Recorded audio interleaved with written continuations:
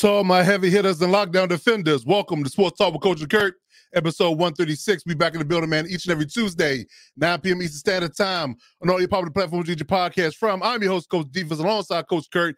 We are the misfits of that ways. Some call us misfits, some call us degenerates, but we are the misfits of that ways. Bring you the podcast to keep the water coolers pumping and the barbershop jumping with NFL hot takes and NBA fast breaks.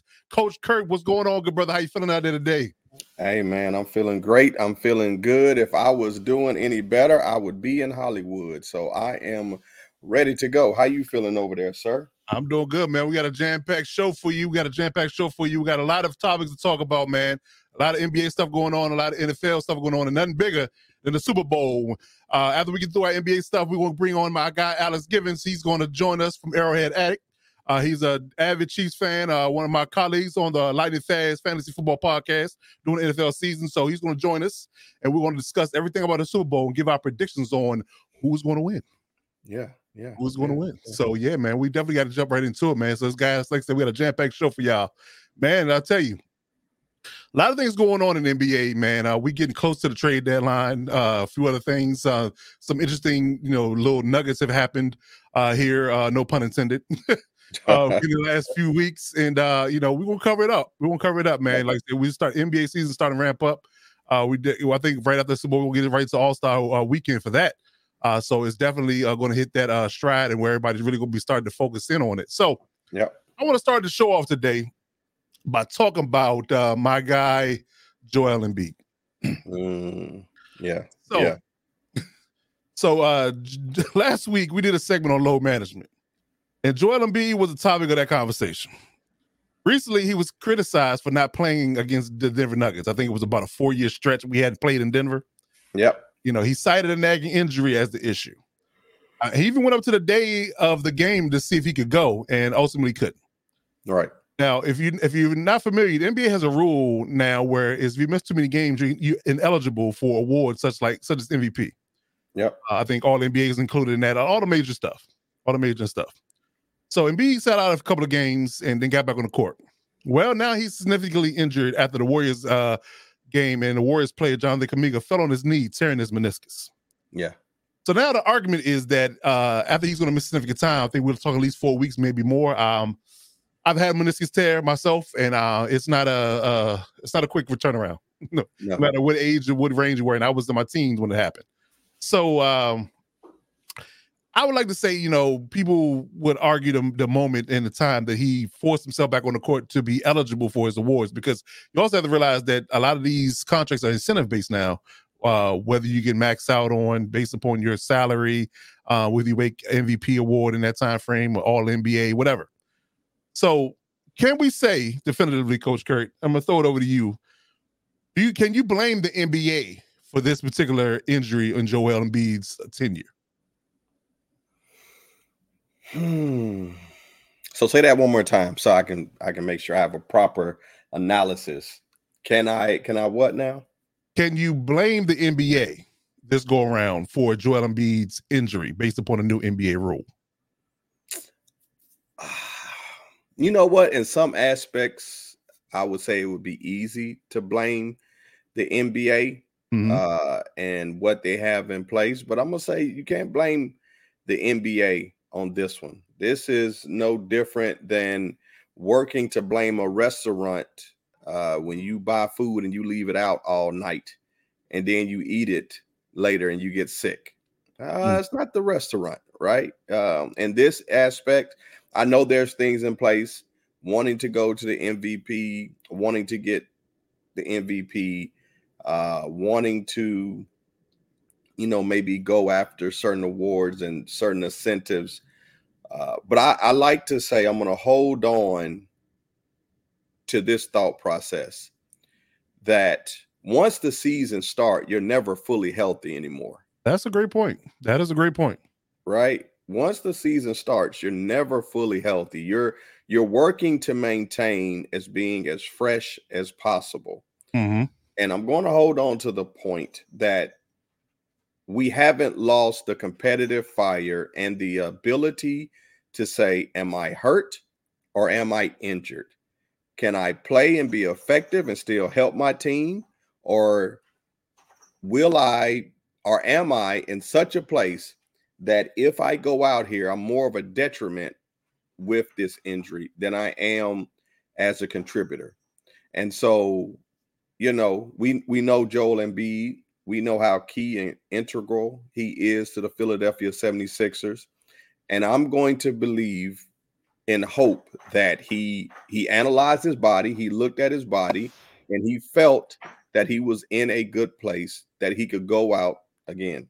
No one is healthy once the season starts. And he could contribute. I'm also going to lean that you look at the injury, right? There's been plenty of players that have played. And again, we grew up in a time, and I hate to say this, this being the year of Kobe Bryant, I have done a lot of reviews, a lot of going back and watching, a lot of research. And I say that in context of saying we grew up in a time watching players like a Kobe Bryant. Kobe, with his mindset, still, after tearing his Achilles, went back out and shot free throws. Well, I mean, I still argue that's a whole different animal right there. Now, it's a whole different animal. I'm not expecting somebody to be Kobe. What I'm saying in the context is, if you look at this situation, this wasn't a injury where he was like, hey, I'm wore down, tear, and I'm pushing past, and where people have to say sometimes you have to protect the athlete from themselves. I'm saying this was an injury that resulted of being a player falling into them, right? Falling into him. So that can happen no matter what. Okay. You're leaning on the side of it was just a freak accident. That's to sum it up, yes. I'm saying that he could have sat out for 4 weeks to get as healthy as possible and walked out in first game and all of a sudden injured. Now, if that wouldn't, I will caveat, if that wouldn't have happened and we would have watched his game diminish and we could have, without 100% being, in his close circle and being a part of who he is, if we would have saw his game diminish because he was chasing the MVP or he was chasing incentives, then we could say something. But it's hard for a hunter to get mad at the prey when the prey turns around to defend itself. And I'm saying that in the context of, on one hand, the NBA is looking to curtail and looking to counteract the players missing a high number of games and still being eligible. So I believe in what the rule is saying is this: we want players available, we want players active, and we don't want a player playing 30 games and then you have a player playing 60 games or 70 games, and the player that has not been there all of a sudden is winning the MVP. I think they're looking to counterbalance it and make it as put a number to the fairness, right? Even though they say if you want something fair, that's the place you go judge pigs. So I think it's a counterbalance. Again, we want players to put up stats, be available, to be able to look at being an MVP, right? And part of being an MVP is your availability, right? And so I think that is a way to make the best out of a dire situation. So that's my thought. But in this, to sum it up, to this, again, like you said, freak accident, and that's what it came down to. Okay. Well, I got a slightly different take on it. I really believe that the rule and the stigma behind his injury history is directly to blame for this injury, because he should not have been out there until he felt as close as healthy as possible. The season is 82 games. It's a marathon, not a sprint. Fatigue more than anything causes significant injuries. No matter how good of a shape you are in, if you don't get the proper rest and recovery, your body's going to fail you. This is what happens when money and opinions creep into product and ultimately hurts the product in the long run anyway, because your stars are not going to be on the court at the end of the year. You want them on the court every night, but this is a game that's more physically demanding and fast-paced than the 80s, 90s, and early 2000s. So you take players around the vicious cycle, putting them in the rules to play and incentives in your contract that make the max money only if you achieve certain accolades. This is where the fallout is from that.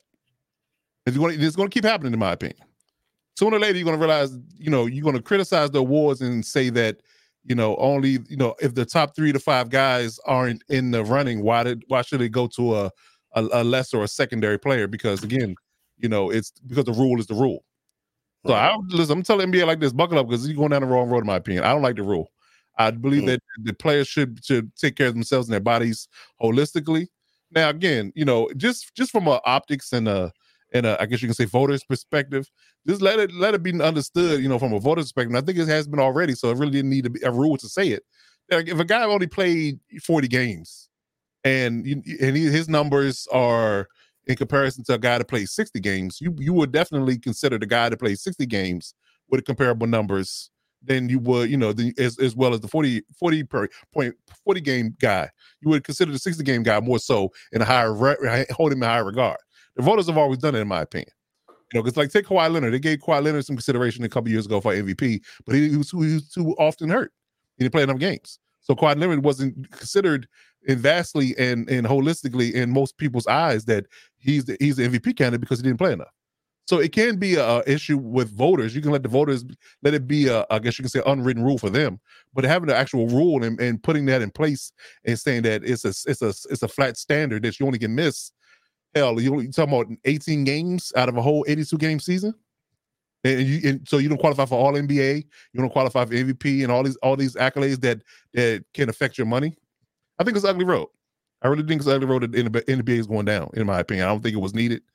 Again, like I said, it should just be up to the voters, because again, yes, you don't have a set criteria, but I think it's an unwritten rule or subconsciously understood that if a guy doesn't play a certain level amount of games, then how can you really truly consider him? And it has to be significant.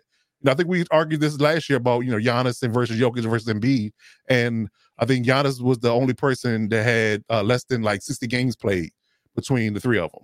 So we held Embiid and Jokic in a higher standard, and they ranked higher in our voting than Giannis did, because Giannis missed too much time. So I would leave that to a voter aspect. I wouldn't necessarily consider that being a flat out rule, because again, you're going to get guys who are going to try to force themselves back on the court like Embiid did. And yeah, I get your point when you said that it could happen in any freaking time. But again, just what I know, playing the game and coaching the game, that a kid is more likely to be significantly hurt if he's already fatigued, if his body's already worn down, versus it being a flat out, I'm super healthy and somebody rolls on my ankle or my knee. The likelihood of me getting hurt is slimmer if I'm fully healthy. But if I'm already fatigued, I'm already banged up, and I go out there and somebody hits me or I fall wrong, the likelihood of me getting hurt more significantly is higher. So I think that's my issue. And like I said, I think Embiid his only reason for playing, if this hadn't been a rule, he would not have been on the court that night. He would not have been hurt. So it has to take some of the heat. That rule has to take some of the heat in regards to this, because again, he only did it because he was trying to make some money. He was literally trying to, I guess you can say, debunk the narrative, and he was trying to be on the court so he would stay in consideration for the MVP, because again, because we've seen him sat out significant time before. And it just was par for the course. But because this rule is the rule, and he was trying to go, he was putting up the numbers that were equivalent to have him go back to back with his MVPs. He was trying to get on the court. So I think that this rule has some shoulder some of the blame. He is injured. He does have an injury history. I get that, but I think the rule is not absolved by saying that it played no part in the matter for me. So that's where it lies for me. I think that's completely and utterly fair, in my opinion, to think that if he was not worried about this rule, he wouldn't have been on the court. I mean, it was a Monday night against the Warriors. I mean, come on. You don't think that the 76ers team could beat the Warriors without him? I think they could. Oh, with some of these games I've went and I've looked at some of the scores, I don't know. Yeah, it's a possibility that it could. I don't know. But the odds are, talent-wise, that the Warriors will likely succumb to the 76ers with or without Embiid. So I don't think he was needed. But yet he'd already sat out 2 games, so he didn't want to make it a third. So he played, and that's what happened. Yeah. So. But here's the other thing I would throw into it. This also impacts, and we've seen this. This impacts you with suspensions as well, because this impacted Ja Morant that one time and hurt him getting money because he wasn't able to fulfill the agreement. Yeah. I mean, if you get suspended for any length of time or you hurt for any length of time, it don't matter how you miss these games. Yeah. You just missed these games. You missed it for any myriad reasons. You're in rehab. Like it don't matter. You miss these games. You miss these games. It doesn't matter from what reason. You don't get excuse absences like school. Yeah, the doctors know that's not gonna save you. You got to be all present and accounted for. You got to be all present and accounted for. You got to have near close to perfect attendance in order to qualify. Yeah, and I think it's unfair. Like I said, the game is way more physically demanding than it has been in the past. And again, but this is really about pleasing the money givers. Well, I definitely think money's involved as well. But I think some of it is countering trends, and I would love to go back and do some research of when this rule came into place and how much of it was tied to behavior issues. Oh, this is his first year. This is his first year it started. Okay. Because I really feel that part of this is also tied into, and I'll say, I think some of this fall out from Ja when he was having what many would say is an MVP season. Listen, and the king cohort in this is Kawhi Leonard. It started with him. Oh yeah, and people started following suit behind him, saying that he's not playing. He's the top 10 player. Then hell, I'm gonna sit out too. I'm not gonna risk my bodily injuries, and things of that nature. Because and look who's playing now at a very high level. They calling him Kawhi Leonard Jordan. That he's he's doing. He's Iron Man now, right?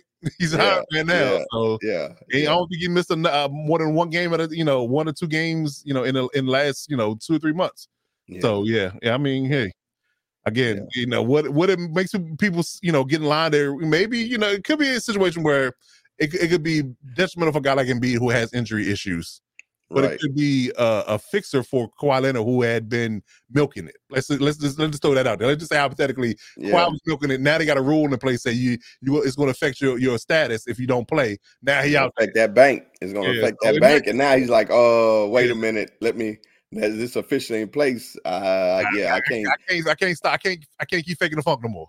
Yeah. But listen, me and you are on different sides of the fence. I would love to hear what our supporters and everybody out there. Which side of the fence are you leaning on? Are you leaning on the side of the fence that this rule aided and accelerated Joel's injury? Or are you on the side for my money?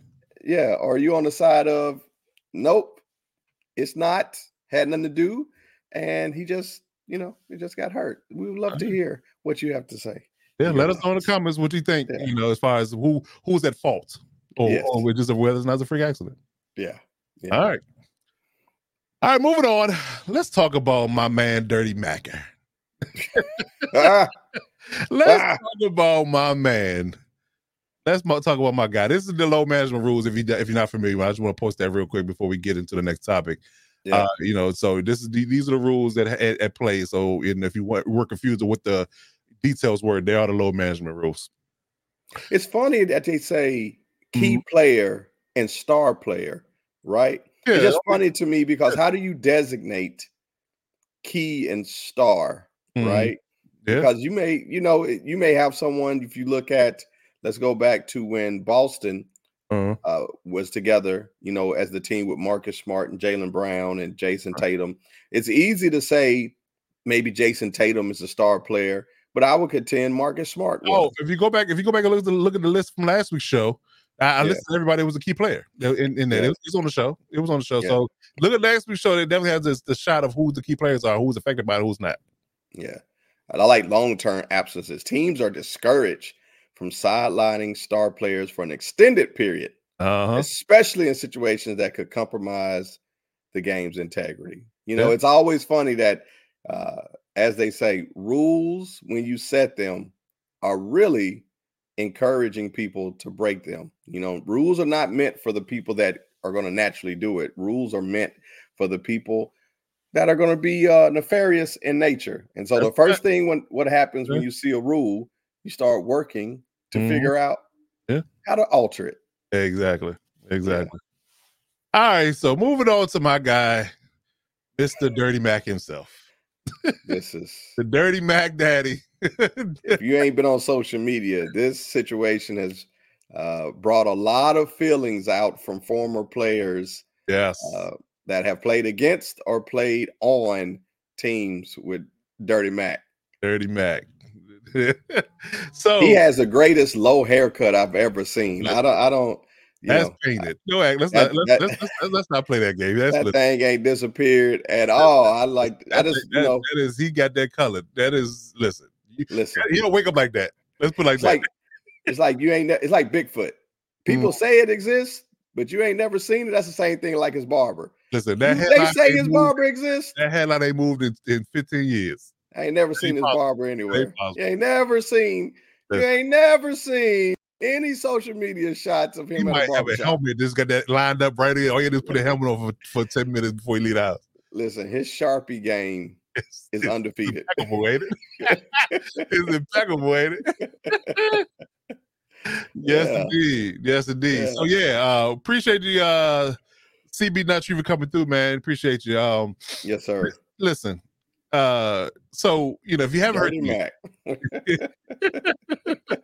That's my man, Dirty Mac. If you haven't heard, we're paying attention to news. Doc Rivers was officially taken over as the head coach of the Milwaukee Bucks a little over a week ago. About a week ago. Yeah. So the Bucks fired Adrian Griffin, a rookie head coach in the league, after winning 30 out of 43 games in the East. That's crazy. Was number 2 seed at the time he was fired. Yep. Doc is in the proverbial Cadbury seat as the coach of the Bucks. Yep. Now, one would think that if you were fired, your current coach, would be the new one that would inspire change and spark a fire in the locker room, right? However, Doc is 1-3 in his first 4 games. One of which was a bad loss to the Blazers in Dame Lillard's return to Portland.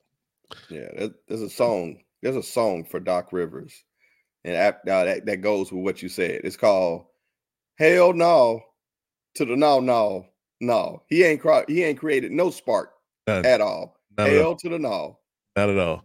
To top things off, for some odd reason. Well, it's not odd reason; it's a rule. But he was named coach of the All-Star game by default. Because the team record and the number 1 seed coach had already recently coached the All-Star game, he's ineligible. So the next best man up was a 2 seed at the time, and that was the Bucks when they named the All-Star coach for the All-Star team. You talking about falling into a great situation. Right. So let me get your thoughts, quickly about what do you think about Doc's hire and his start? I'm here. This is my response. That's it? See that? I ain't saying nothing. You see that? Yeah. As our grandparents said, if you ain't got nothing good to say, sometimes you don't say nothing at all. Right. Listen, man. Listen. I'm gonna go back to our last segment where you said who's at fault, right? Yeah. Before I talk about Doc, if anybody's been paying attention, Giannis is one of my favorite players. Mm-hmm. I really do like him. I think he's a dog. I love the fire. But I will say this. Where there's smoke, there is fire. Mm-hmm. There are certain players that no coach is there without getting signed off on, right?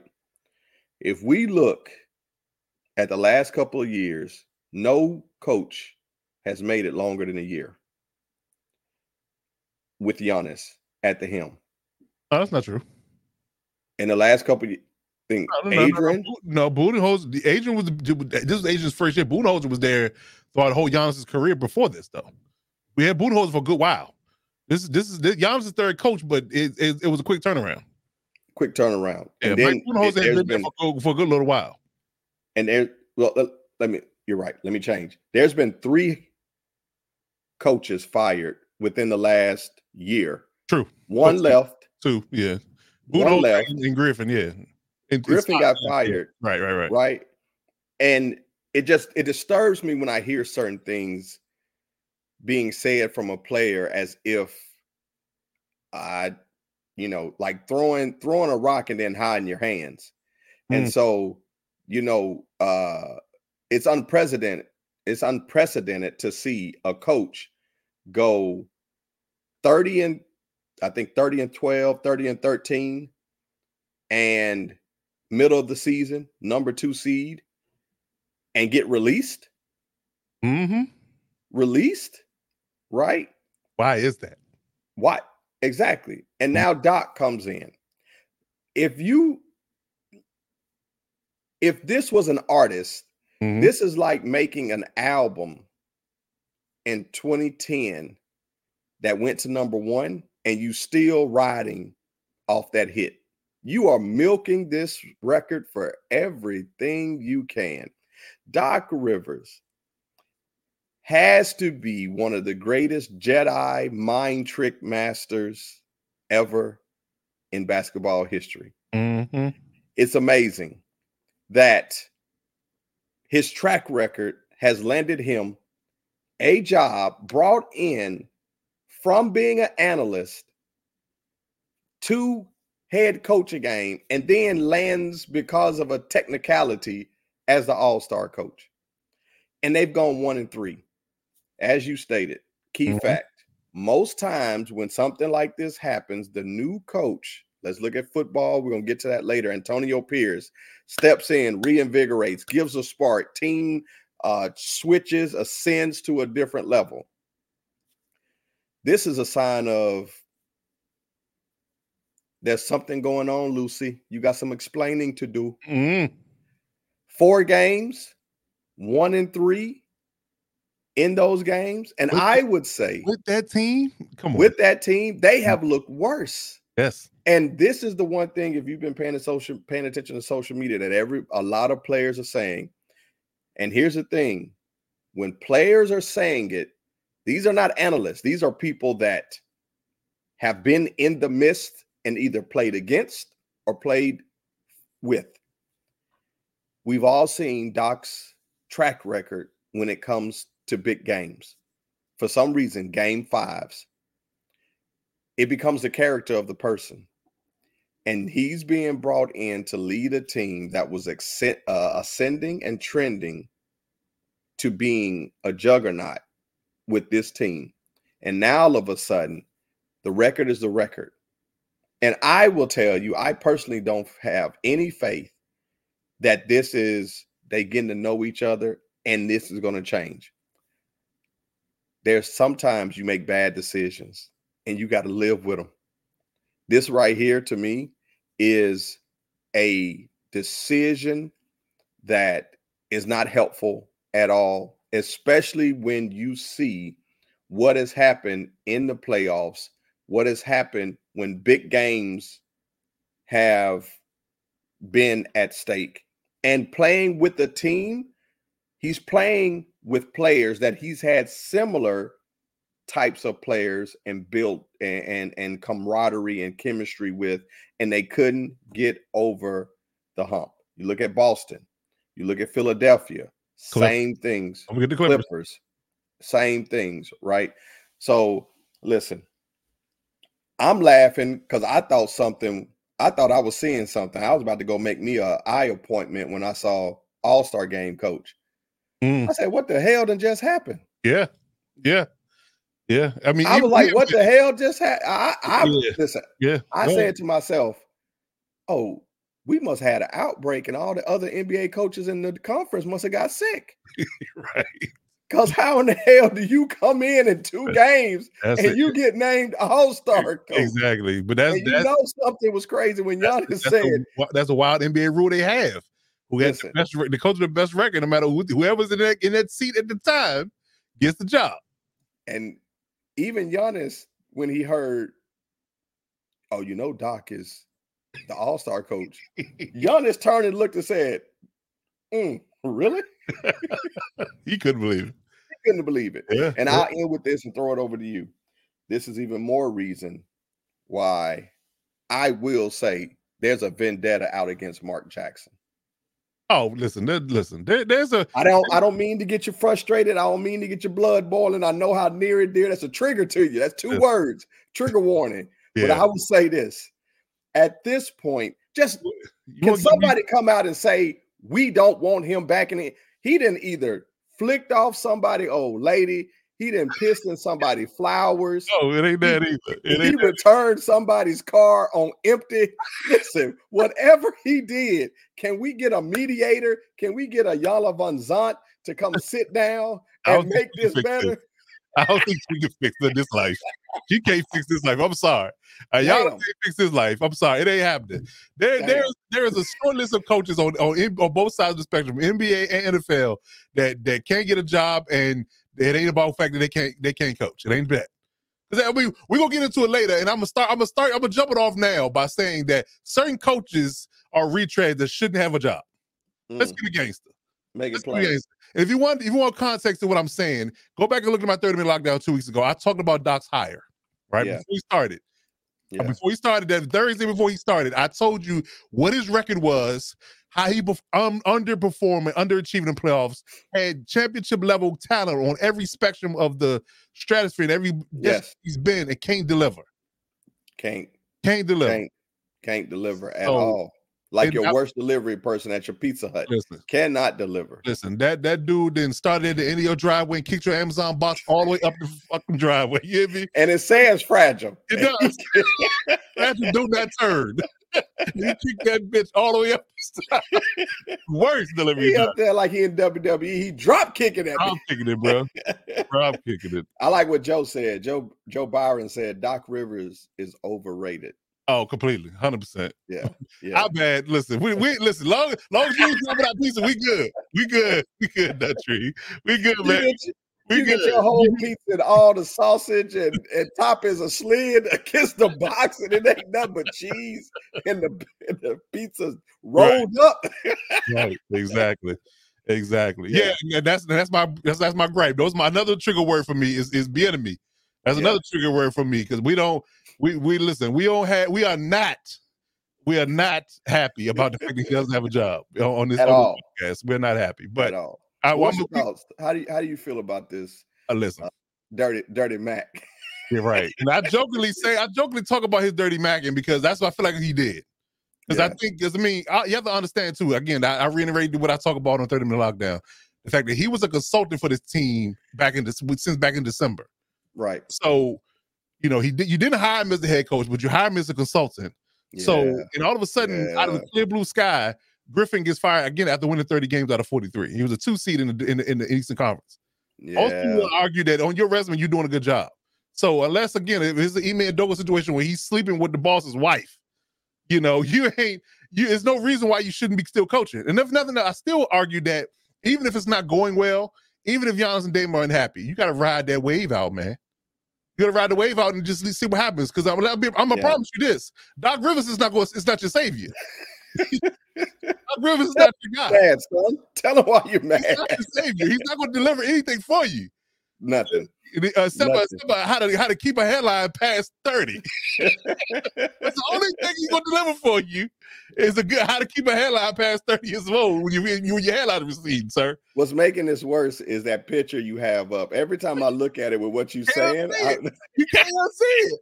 You look at that shit. You can't see it. Like, dude, seriously, it's too perfect. It looks grimy. Perfect. Like, I just want to touch the top of his head and see what happens. See if it moves. Have you ever noticed you've never seen Doc Rivers in rain? I'll wait. I'll go ahead. I'll wait. Pull a bus underneath the tarmac. I can't get my head wet. Yeah. This reminds me of, I'm going to say this and keep it PG. This reminds me of you have a milkman that ain't been delivering milk, and all of a sudden your old lady come up pregnant. Ooh. You like, wait a minute. Hold on. When did this happen? He been delivering the milk. He been delivering. He been delivering a different package. While you was out making deliveries of for Pizza Hut, he was packing different sausages. Yeah, but let me get into my official take before we get too off the rails here. Again, what I feel about it, what my thoughts about it, I personally don't think much of it at all. I still want to know what led to Griffin's firing. I really do. And we haven't heard. I haven't heard a peep. I'm just waiting for the 30 for 30 at this point because it's real hush over there. It's real hush. Yeah. They must got a hitman out because neither of the coaches have said anything. I know they won't even address it. So I mean, outside of Doc dirty macking behind the scenes and getting him ousted, I think that's what he was doing. I think he literally was talking bad about him, or he was advising him to do certain things that was going to get him let go. Right. It had to be something like that because, like I said, he was consulted for the team, and then they ultimately fired him. That's real convenient. So was he undermining him or giving the team bad advice to make him look like he wasn't a good fit? I don't know. The world may never know. Nonetheless, I'll have to say, I would have, again, I'll reiterate, I would let Griffin finish out the season personally. That's what I would have done. Yes. I wouldn't have fired him off the strength of that. Yeah. Now, bringing a coach with such a bad history in the playoffs is Doc Rivers? Hell no. To help the people, I don't know. Again, ultimately, you burn the Bucks. It really burned the Bucks more than they realize. I think they're going to really feel the effects of this once it all shakes out at the end of the season. Oh, definitely. The team was going to win, but coaching or lack thereof is going to be the biggest thing that's going to derail this team. And I had this team winning it all or going to the finals at least in the first start of the season. That was before. I did too. In this conversation, we both did. Right. So that's the problem I have. So why Doc? If nothing else, again, this smells like an undermined. This smells like Adrian got undermined. It did. Because again, why Doc? If nothing else. Again, we talk about the Terry Stotts thing. Why not give Terry Stotts a shot? He's already familiar with Dame. Dame's comfortable with him. He was with Griffin. That's the only reason why he walked away. So you bring him back, give him the head job, at least the interim, see what he does. He's been a head coach before. He's familiar with one of your top players. Why not do that? Because for me, Doc doesn't change anything. And again, no matter what team he's on, he's going to be who he is. He is what he is at this point. Yeah. So I don't see it moving the needle at all. And I hate to say it, but as much as we do love Giannis, I love Dame as well. I feel like this team's going to regress, and I really don't know what to make of it. I mean, the trade deadline is a couple of days away, but I don't know what to make of it. And quite frankly, I think it's going to ultimately hurt them in the playoffs, and they're going to get ousted by teams that you wouldn't expect, like the Knicks. It's already trending that way. Yeah, like the Knicks and Pacers get a hold of it in the playoffs. Oh, listen, the Pacers beat them with Adrian there. Right. What do you think they're going to do with Doc there now? Exactly. So yeah, look out for that. But yeah, I don't like it. Again, Doc is a good person, personally, but his coaching ability is lackluster. Every time you say I don't like it, and then I look at that picture, it just makes me.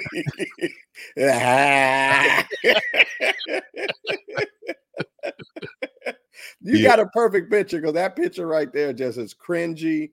Yeah, it's it really sneaky. is. It's like it reminds me of being in school and you got that one kid that goes back and reports everything that you're doing. Oh, a little snitchy rat. Sneaky snitchy. Yeah. You over there reporting or they didn't go in class on time. That they copied each other's homework. It's like, what? And then sits there and look at you like, I don't know what happened. I don't know how they found out that you guys did that. Yeah, that might be Doc. Ratatouille. Oh yeah, Dirty Mac as you call him. That's Dirty Mac right there. I got a lot of stickers. Thanks, CV. Oh man, don't we find out you like Doc? We find out. Yeah. But yeah, I don't like it. I really hurts because again, it rammed down the competitiveness to me because I think they're ultimately going to fall by the wayside based upon Doc's track record. Yeah, 1-3. 1-3. So we'll see how things. All you need to hear. If it turns the corner or they trade for somebody that helps the team, it kind of they'll win despite Doc. It's probably the only best bet they can do right now. Yeah, real quick, 10 games. What do you say they since they're 1-3 now, so they got 6 games left? What do you think their record would be? Well, let's see who they play. since you asked, let's look at the schedule real quick. So, ironically, tonight at 10 they play the Suns. I got them losing. Yep. They play the Timberwolves after that at home. Then they play Charlotte, then Denver, then Miami. So 1, 2, 3, 4, 5. Then they got Memphis after that. So I would argue that you can mess around and be.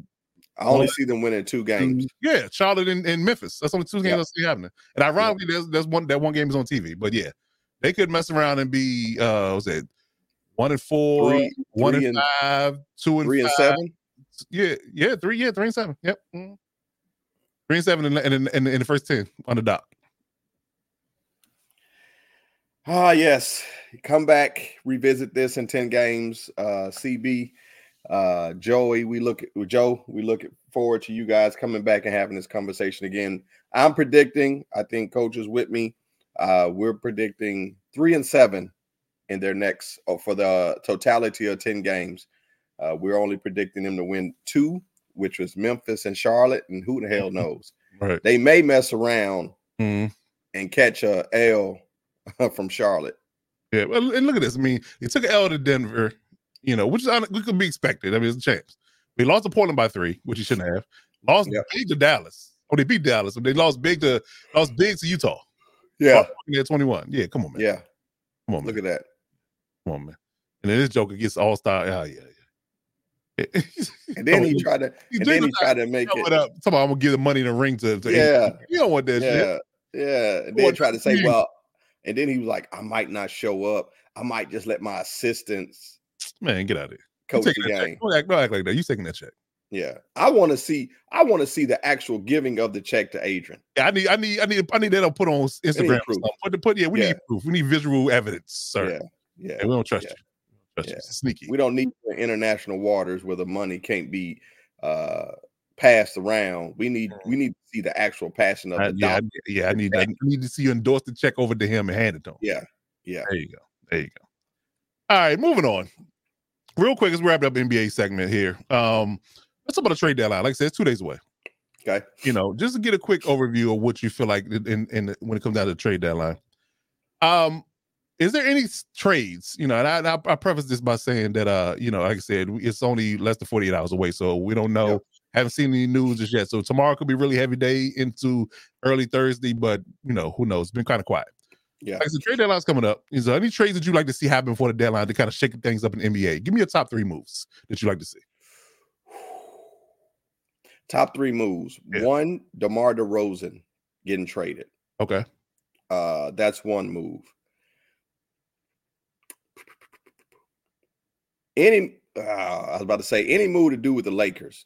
I'll namely say the person that warms your heart, brings you the biggest smile, D'Angelo Russell being traded somewhere, somehow to somebody, and in exchange to get someone in to the Lakers. And then, you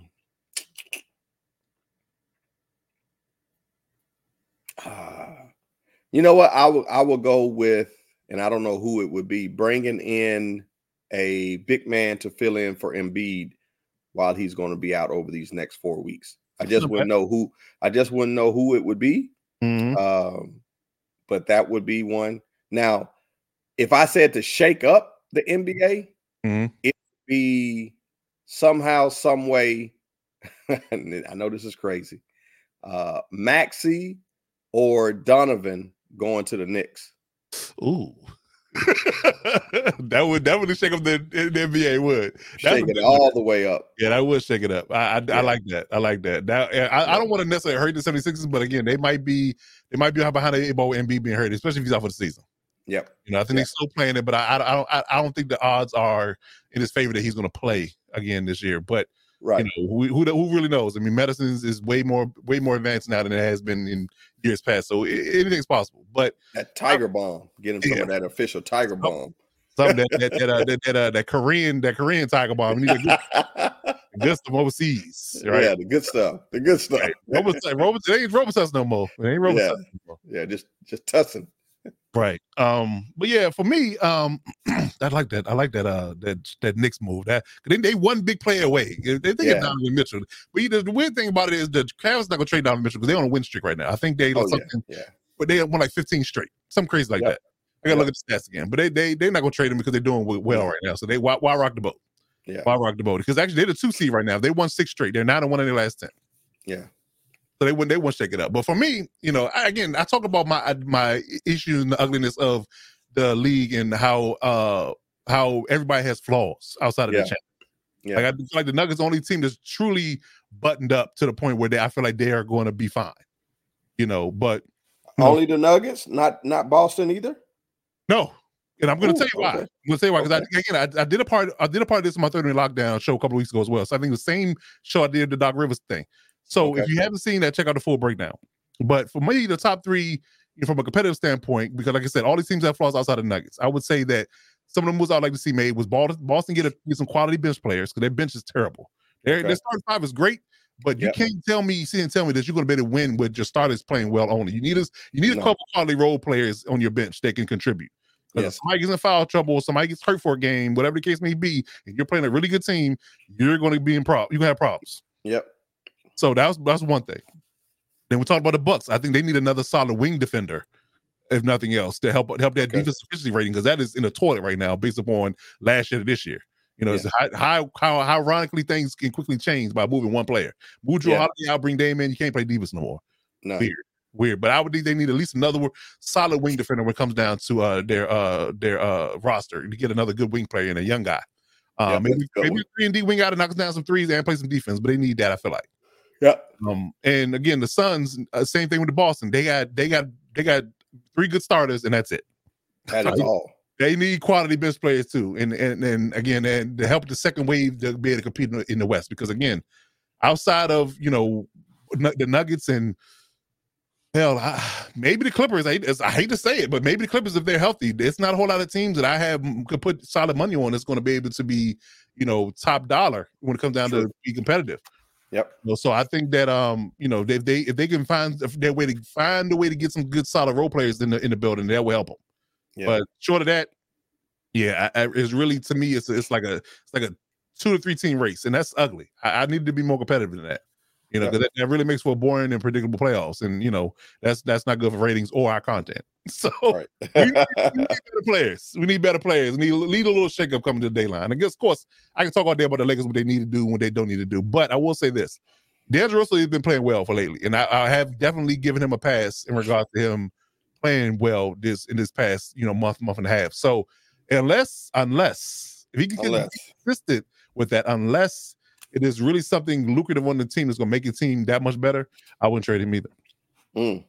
So, I mean, again, I wouldn't trade him for somebody like a DeJounte Murray, who's a streaky player and stuff like that. I mean, a guy that really moves the needle can put this team over the hump, because again, this is a guy that got to be able to play defense, can shoot threes, and he can be a third legit scorer. If he's not all those things, I'm not making that move. Okay. I'm not making it. I'll just keep it a team out. Okay. Because it's more problems to that team than just talent. Because they got the talent. It's just it's a bit of coaching issue in there, and too heavily dependent on a 39-year-old LeBron and a bunch of other things. It's the tide is shifted. It hadn't shifted the way it needs to, and the young guys haven't picked it up like they need to, and that's the problem. That's the biggest most glaring problem. So we'll see. But yeah, that was my top 3. That was my top 3 trade deadline wishes, and we'll see if anything shakes out. Because again, like it's been quiet. I haven't even heard any rumors. So either some blockbusters, it's been quiet, real quiet. It's either something blockbusters in the weeds and the people being real silent about it, or nothing's going to happen at all. Yeah. That's what I feel like. That's wild. CB said the Knicks are never going to win anything until Dolan is gone. He has a point. Oh man, that's rough. CB has a point. He does. It's trending that way. You cannot treat Charles Oakley and Spike Lee like that and think anything's good will come to you. That's a fact. That is a fact. So and Mark Jackson. Right, that too. So you just keep doing people dirty and expect results. That ain't gonna happen for you. Nope. Ain't gonna happen for you. Everything you do. Staying on the vein of coaching, right? There's some things that I want to discuss in regards to the coaching trend. And we're going to flip over to the NFL now. Like I said, we got my guy Alex Gibbons coming in a few minutes to do our Super Bowl preview. Yeah. So we did a couple weeks back, we did a head coaching tracker. And we predicted who we thought it was going to be the coaches for certain teams, right? Yeah. Now I hit on 3. Coach Curry hit on 1, unfortunately. But I had the people, just wrong teams. There you go. But I thought I had Ben Johnson as a lock for the Commanders, and he balked on me. Yes, he want to stay in Detroit. But so I'd have been Ben. I'd have been 4 out of 7. Ben. But hey, it is what it is. Thank you. So those were our picks, and this will actually end up being the guys.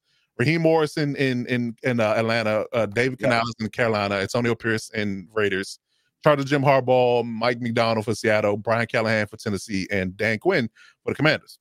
I did give caveat about Jim. I said I only didn't pick Jim because he hadn't officially said he was leaving. Yeah, I agree. You're right. You're right about that. Yeah. You're right about that. So Vrabel was your second pick if I'm laughing about Vrabel. I'm going to tell you about that in a minute. But but yeah, he was your second pick if Jim Harbaugh didn't commit to going to pros. Yes, I get it. I get it. So with that being said, okay, I'm here to speak on some issues I have about coaching hires. Right. Okay. It's one thing it's one thing for the head coaching hires to be what it is. Like, I've been on the train I've been an advocate for saying this offensive pivoting league. Offensive coordinator / offensive minded head coaches are all the wave now. So, it was a spike in defensive coaches being hired this cycle, though, ironically, if based upon this list. Like I said, Raheem Morris is a defensive guy, and so there appears a defensive guy, Mike McDonald, and so is Dan Quinn. So 4 out of 7 guys were defensive minded. Yep. So, take that with a grain of salt. But I more so have an issue, not necessarily who the head guy is, because again, if a head man has an acumen for offense, then it still can work. Yeah, rockstar quarterback, rockstar coordinator, then you run the defense, it'll work. But I got an issue. This coaching cycle for head coaching coordinators are rounding out, and after us predicting these hires for head coaches, we're now at the realm of coordinator hires, and this is what I found. Now, here's a list of high profile coordinators that were hired in this cycle. Right. The guys I want to highlight. So these particular guys, are a lot of names we've heard before, right? Guys, a lot of recycling has been going on from these head coaches and these coordinator hires. Yep. So I want to get your take on these particular hires real quick, and you give me your synopsis of whether or not you think these guys are going to work this go around. Because I'm looking at guys like Arthur Smith, I'm looking at guys like Joe Brady, I'm looking at guys like Greg Roman, I'm looking at guys like Luke Getsy, Kellen Moore, and Cliff Kingsbury, are all retreads, all rehires from previous failed positions in large spaces. So, do you think that these guys in the newer situation with a new team and a new lease on life are going to work any better than they have in the past? So I will say also there's been a couple hires by New England that dropped recently right before we jumped on. Shady show, man. Shady show. Especially Kurt. Rich, it's always good seeing you, sir. You make us smile so much with your presence. So TV, Browns, yes, he did. Yeah. Yes, he did. So I'll say where I think there's something positive there. Yeah. Right. I'm gonna start with the Bills. Joe Brady, what we saw once he took over, how he was able to, for one, break the turnover streak that Josh Allen had, and how he shifted the offense. We saw the production of James Cook go up. We saw the turnovers from Josh go down, and talking about coaching, we saw the Bills, unlike the Milwaukee Bucks, we saw when the change happened, the Bills actually looked better offensively. Right? Yeah, that might be one of the few, but go ahead. So I'll say Joe Brady, positive hire, good position change. I think he's learned from his other positions, and for the most part, Joe Brady's been thought of very high when it comes to an offensive-minded positional coach. Okay. So good there. I'm going to go out on a limb and say I think Arthur Smith going into an offensive coordinator position is better suited for him than the head coaching position. When looking at certain things and from doing certain analysis, I'm going to say I think Arthur Smith going to Pittsburgh is going to be a positive once they figure out their quarterback situation and what happens there. I think with a quality veteran quarterback, Russell Wilson, they will change the landscape. And Arthur Smith could be a very strong offensive coordinator. I'm not down on Pickett, but now that he's going into his junior NFL year, this is normally the make or break year for quarterbacks.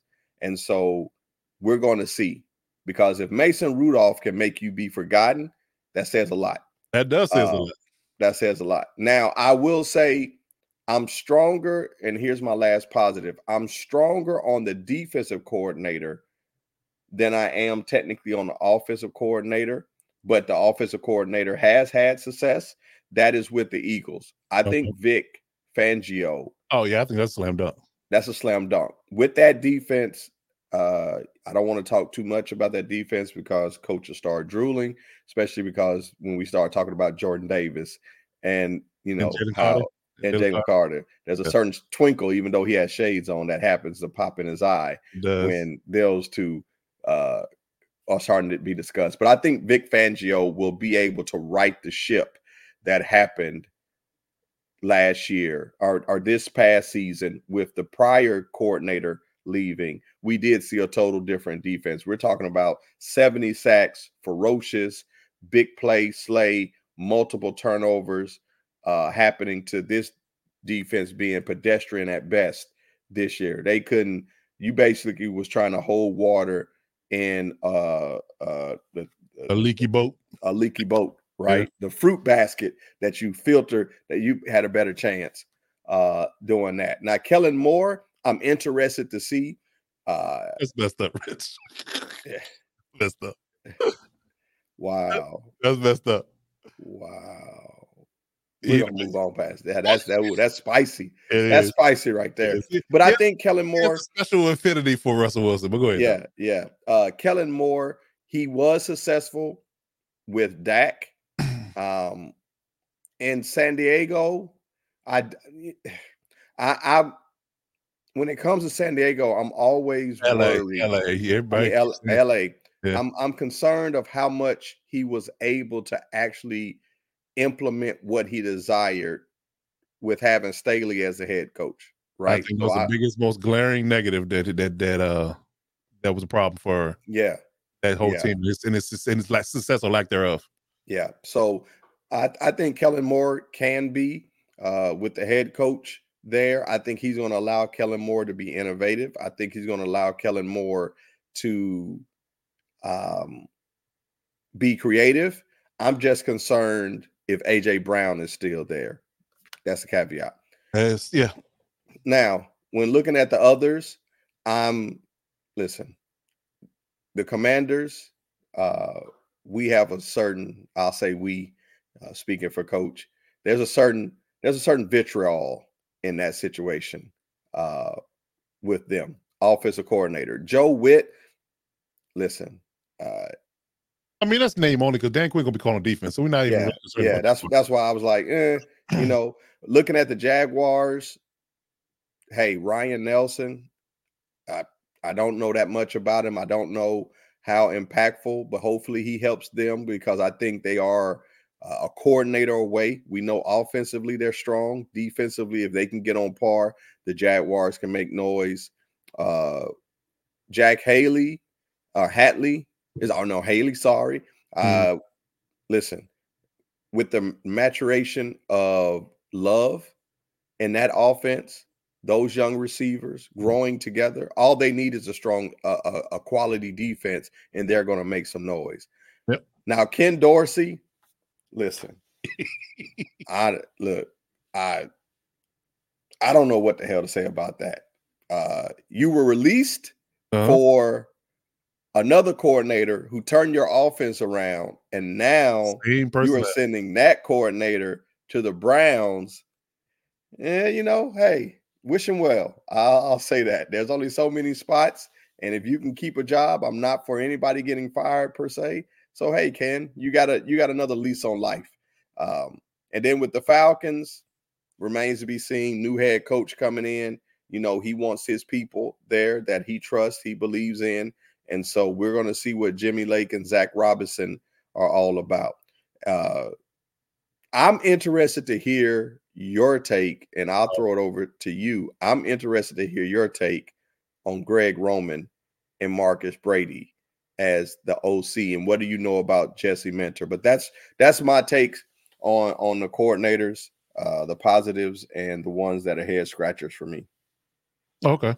Well, I mean, just since you asked, I'll start with that because it's been going back and forth about who's going to be the OC. Because again, when they talk Greg Roman's name in rumors, they it wasn't a guarantee he was going to be the OC. They gave him they said the rumors were an assistant advisory role, offensive assistant, or maybe a run game coordinator role. It was going to be his role, and Marcus Brady was going to be the pass game coordinator. So that maybe they were going to work in tandem, and then we'll have OC overseeing the whole business, right? Okay. But the report I just read today, ironically, is Greg Roman's going to likely be the OC. But ironically and personally, I don't like it. It might work in a stretch the way Jim Harbaugh wants to play football. Okay. But it does not benefit us to Herbert, in my opinion. because Greg Roman is really, really good from a run game perspective. Like he's top tier. Like I think that he's one of the, if you want to classify in the game right now, maybe one of the top 10, top 5 run game coordinators that is in football, right? Especially in the pros. But he lacks the acumen of passing. So now I don't know if Marcus Brady is gonna feel that deficiency. And kind of help the idea of getting that more modernized and create a more balanced attack from Austin. Because I've been preaching since Justin Herbert got drafted that we need a balanced running game to go along with his unique and elite passing ability. So if they're going to work in tandem and create that, then I'm okay with it. But Greg Roman alone, we saw what he was with Lamar Jackson in his first 3 years. True. Very, very well versed in running and top tier in that. But he reason why he got ousted, in my opinion, he just liked the refinement of his passing game. So I think that's a knock on him, in his illustrious career. I think he's really good at that niche, but his fact that his being a progressive passing coordinator is lacking. At least it has been in the past. So like I said, that might be a detriment, and maybe Marcus Brady will fill that void. Now, Jesse Miller, I think that's a slam dunk. I mean, he was a defense coordinator for Michigan. So I think that him, along with Harbaugh being there, I think that particular hire is a slam dunk. And I think they got that particular side of the ball right. And I think Jesse, along with the new strength and conditioning coordinator we have, are going to be rock stars. I'm not concerned about it at all. I'm very happy and glad that he actually hired those guys. And they were the first 2 announcements after he got hired that they were going to do. So I'm completely fine with that particular aspect of it. Jesse coaches a hard-nosed, tough defense, and they actually brought a D-line coach over from Michigan too. He's going to be a part of the staff. So I think that the side of the ball on defense is going to be taken care of. I'm very happy about the hires there. Only question I have is about Roman and his passing game ability. So again, you got an elite quarterback, you got to let him loose. It's all good and fine, Danny, being able to run the ball, but you got to put the ball in the air at some point. Right. So that particular aspect of it, I'm curious, but we'll see. We'll see. But yeah, that was my feelings about the Chargers hires. Now, getting to this other business and these other interesting hires, I'm going to call it interesting as I give my take. Starting with the Bears. The Bears hiring Shane Waldron. What the hell? Yeah.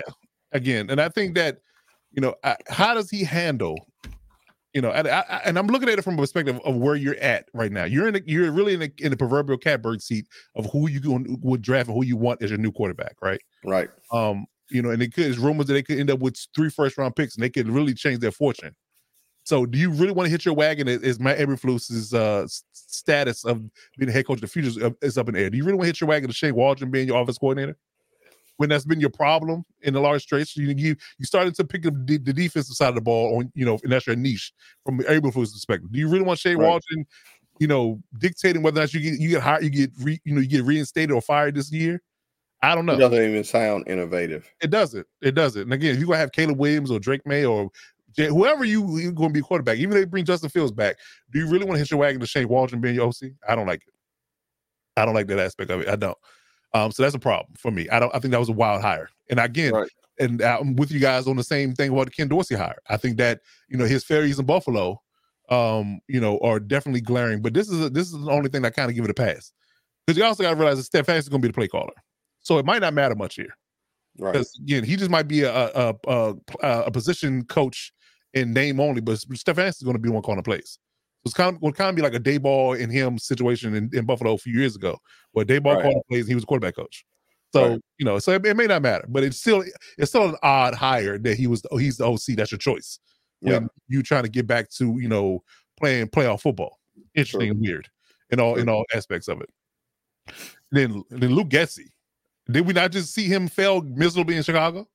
Like what are we doing here? Like Luke Getsy is your choice, Graders? Like seriously? It was a pivot because you lost out on Cliff Kingsbury, which I questioned that in its own right as well. I questioned the Cliff Kingsbury hire, but I really questioned the Luke Getsy hire. Like you didn't think that was your second choice? Luke Getsy was your second choice. You see how miserably he failed with Justin Fields in Chicago. That's your choice. And you don't even know who your quarterback is. That's another ball of wax. So I don't like the Luke Getsy hire either. I think that's strange. And and like I said, I talk about the Chargers in that particular aspect of it, and how I feel about Greg Roman. But Arthur Smith, did we not watch the travesty of justice that happened in Atlanta? Like, argue that again, he's much like, Greg Roman. He's a really decent at calling, a good run game, at least if he had Derrick Henry. Right. But he still lacks the acumen to have a dynamic passing game. That's problem one. Which, again, it's not a current, he's not current and up to date on that one. Again, he was a complete object fairy and couldn't utilize Bijan Robinson properly to save his life in Atlanta. That's problem two. So do you really think that, Mike Tomlin's perspective, who he's got questions at quarterback, you got a dual running back situation, you're still trying to rebuild your O-line. Do you think that Arthur Smith is going to change your fortune that much, is going to make you that more formidable and get back into the championship conversation? I don't think so. Right. So that's the problem I had with that. I don't know why Arthur Smith was the hire there either. And Cliff Kingsbury. Talking to Cliff Kingsbury, I'm going to say something about Kellen Moore.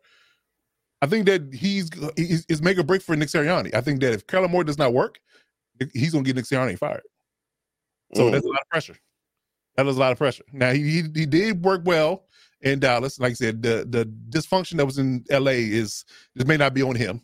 So this is going to be a real telltale sign of whether or not they can really, if Kellen Moore can coach or not. Because this will tell you, based upon who he has as a quarterback, who he has as receivers, who he has his O-line, his run game is all in place and intact. There's no dysfunction there. If he can coach, he'll save Nick Sirianni's tail. If he can't, then both of them are going to be out after this year. And you may not ever see Kellen Moore get a job, from my perspective. But then that leads me to Cliff Kingsbury. A very weird hire. Very weird hire, in my opinion. Now, this might all hinge on the idea that they really think that this might be a relationship thing where if they feel like they got a real good shot at getting Caleb Williams, and he has a really good relationship with Caleb, and they want him to coach him in the pros. Could be one of those things. But didn't reason why the Cardinals hired Cliff is because he had a relationship with Kyler Murray? Isn't that reason why? Do I have that right? I'm trying to remember. What? Did Kingsbury have a relationship with Kyler Murray prior to him coming into the league when he was in Arizona? Did he have? I think he did. I think that was one of the reasons why he got hired, that he had a relationship. Okay. Alex, he did. Yeah. So again, you're getting hired based upon your relationship with the quarterback that you're going to draft. That could be the only reason why he got this job. Because again, you had Eric Bieniemy in house, and we've seen the misgivings of Kingsbury in Arizona. Again, he wasn't winning national titles in college. Right. You got a 2-time Super Bowl winning offensive coordinator in your building already, and you trade him off for a guy that hasn't won one season in the league, and he barely made the playoffs, and he got ousted bad in the playoffs. Right. I don't know. That's a real head scratcher for me as well. Again, you got a Super Bowl winning offensive coordinator and a coach with a losing record. That's definitely something that's a head scratcher to me. And again, this has to be a play for Kyle. It's weird. It kind of reminds me of this, and Alice will love this. It kind of reminds me of the play that the Broncos did a couple of years ago when they hired Hackett, thinking they were going to get Aaron Rodgers. They're going to lure Aaron Rodgers to Denver. When it didn't happen, it kind of left you holding the bag. So let's say hypothetically the Bears don't move off the first pick and they get Caleb, and they are stuck with the next available quarterback, Drake May, Jaden Daniels, whoever the case may be, and it don't work. Then what? Right. Is Cliff out of a job? Yeah. So, So he said he was the OC of A&M when he was at A&M. Okay, perfect. All right. So there you have it. So I those are the ones that really are head scratchers for me. The Zach Robinson thing, I think should be okay. That's a McVay, a disciple. So the Falcons should be better offensively. They just need to find a quarterback. We talk about Ken Dorsey and his placeholderness. I don't have an issue with the Packers or the Jaguars hire. Talk about the Chargers. So I talk about everybody else. So I think that's where it lands for me. I just really have an issue with the idea that you hiring these guys when they're retreads and they've failed in other spots versus giving guys that have had success or have innovative minds a chance, like college coaches. There's certain college coaches out there I'm sure would love to come to the pros, and you're not giving them chances based upon the fact that you were going with the devil that's been a league coach versus giving a college coach a chance. I think that's backwards. Again, there should be a national matriculation. If these guys don't work out in the league, they need to figure out something different to do as far as a positional coach perspective. If I'm an OC and I don't work out well, maybe I need to be a quarterback coach. If I'm a DC and that's not working out for me, maybe I need to be a linebacker coach. But again, figure something else out that's kind of will work better for you and you can excel at, and let these guys come in that's new blood and new minds, young minds, and let them coach and give them a shot. Because again, these retreads to me, you're cycling the same bad behavior and expecting different results. So, good point. Yeah, we'll see how it shakes out. But that being, again, that's my biggest issue when it comes down to these hires, because outside of a few that, kind of makes sense. I think that you're only doing it out of fear that, if you don't hire a guy that with some type of skin in the game, that you're going to ultimately get fired. Right.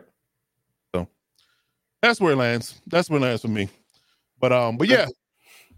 So let's jump in, man. Let's start here, man. Let's bring in our guy. Let's bring in our guy, Alex Givens. What up? What up? Big time. How's it going? Big timer. Let's get to our Super Bowl preview here. Appreciate everybody that's in the chat that came through to see Alex. He brought a few folks with him. Well, that's what happens, with the Chiefs. They normally going to bring a couple people with them. They roll deep. They roll deep. I was just going to say the same thing. So yeah. So they don't know how to go to any other place besides Super Bowls and AFC championships. That's kind of the norm. Apparently. Hey, knock on wood, hope it keeps going. It's been pretty sweet. Indeed. Yeah. Indeed. So yeah, like I said, we got a guy, Alex Givens here from Arrowhead Addict. My co-star, my co-host on Light and Fast Fantasy Football Podcast, Aaron, each and every NFL season. So we are here. We are definitely 5 days away from the Super Bowl here. I think that's accurate. So we had our guy Ed Retro DK5 last week on to talk about the Niners perspective. Now we're gonna bring Alex on to talk about the Chiefs perspective and what the Chiefs' keys to victory are and how they're gonna secure their third Super Bowl in the Mahomes era. So and Rich, this is for you. I like to say Rich is number one. I've had enough exposure to Rich to, you already know the vibe. Yeah, you already know the vibe, right? Rich is number one in my heart. Indeed. So we, Alex, we're starting with you. Let's talk about, the Chiefs' road to get here.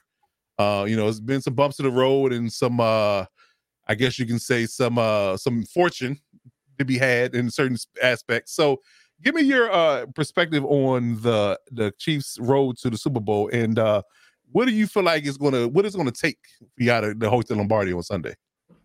Yeah, I mean, start off by pointing out the obvious, and this run for the Chiefs was definitely a different flavor than how it's been, in the past 4 to 5 years. I mean, first time in Mahomes era, AFC game wasn't played at Arrowhead. Go in as the 3 seed, have to play, Dolphins at home, but then have to, take out the Bills and the Ravens on the road. Mm-hmm. Definitely I'd say this is more of definitely a more battle-tested team, in terms of what they had to go through the whole season and the playoffs to get here compared to years past. It's interesting, though, I was on a 49ers show yesterday with the TED Talks Ball channel. And, it's kind of funny that it seemed like both these teams kind of had a similar stretch, during the season, and both ended up, I mean, granted, I know 49ers were the number 1 seed and kind of steamrolled their way into that. But at the same time, they had that 3 or 4 game skid in the middle of the season. Everyone was talking about, is Brock Purdy finally exposed? Like, are they done? And the doubt started knocking on the door. And the same thing happened with the Chiefs. I mean, I think there was a solid 4-week span of everyone was saying, all the big heads on national media saying that Mahomes is cooked and exposed, and this is the downfall of the dynasty. And then, what happens? He takes all that, all the hate, all the, negativity about his game and just goes out and proves everyone wrong and does, it's like, he hasn't won on the road, so they probably won't. And then he does. And, he doesn't win, when they turn the ball over and then he just plays turnover-free football all postseason. And, we've had guys that haven't really stepped up in the regular season that have made crucial plays, through this postseason run. And I think that's kind of a testament to, Andy Reid and how this team is run, continues to said all year, like, we're not going to get new guys. Like, we trust our guys. the receivers we have are, who we need. And we've seen kind of that come full circle, at this point to get back to the ultimate goal. So pretty sick run. Yeah. Unconventional to say the least, but and I think you can actually argue that that's been the last 2 seasons for you guys, because again, we talked about on different shows about how it was going to be different for you guys when you traded Tyreek, and they were done. Yeah, they were cooked. They were cooked, right? So you can't win without your big nuclear weapon of a receiver, right? So they just, refined the offense and did things differently, made it more methodical in a sense. Didn't lose a whole lot, from offensive numbers perspective in the last season, and found themselves back into the Super Bowl, and won in glowing fashion. And then we get into this season, where it was mainly a running back season and more experienced season for the team, because your rookies were seasoned. They won a Super Bowl. They got the ultimate level of experience, and then you get a Chris Jones holdout. Then you get a injury to Travis Kelce right before the first game, so he doesn't play, and he seems to be fulfilling the effects of the age and the injury, kind of catching up to him. So he took a while to get himself going, but lo and behold, look what happened. He gets himself going right at the right time in the playoffs, and all of a sudden he's back to the we know and we love. He right? is vintage Trav, dude. Yeah, that is right place, right it's time. Crazy.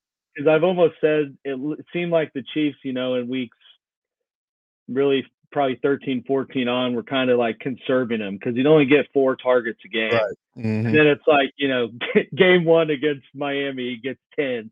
Against the Ravens, he's 11 for 11. So it's like very obvious that they had him in mindset for the long haul, not necessarily, through the whole season. And I mean, he even sat out for that Chargers game to not continue a streak of 1,000 yards. So, I mean, I think goes to show you kind of the thought process with him and his age. But I mean, yeah, his stat line in the playoffs is insane career wise, and he's just continuing on that, in this run. So.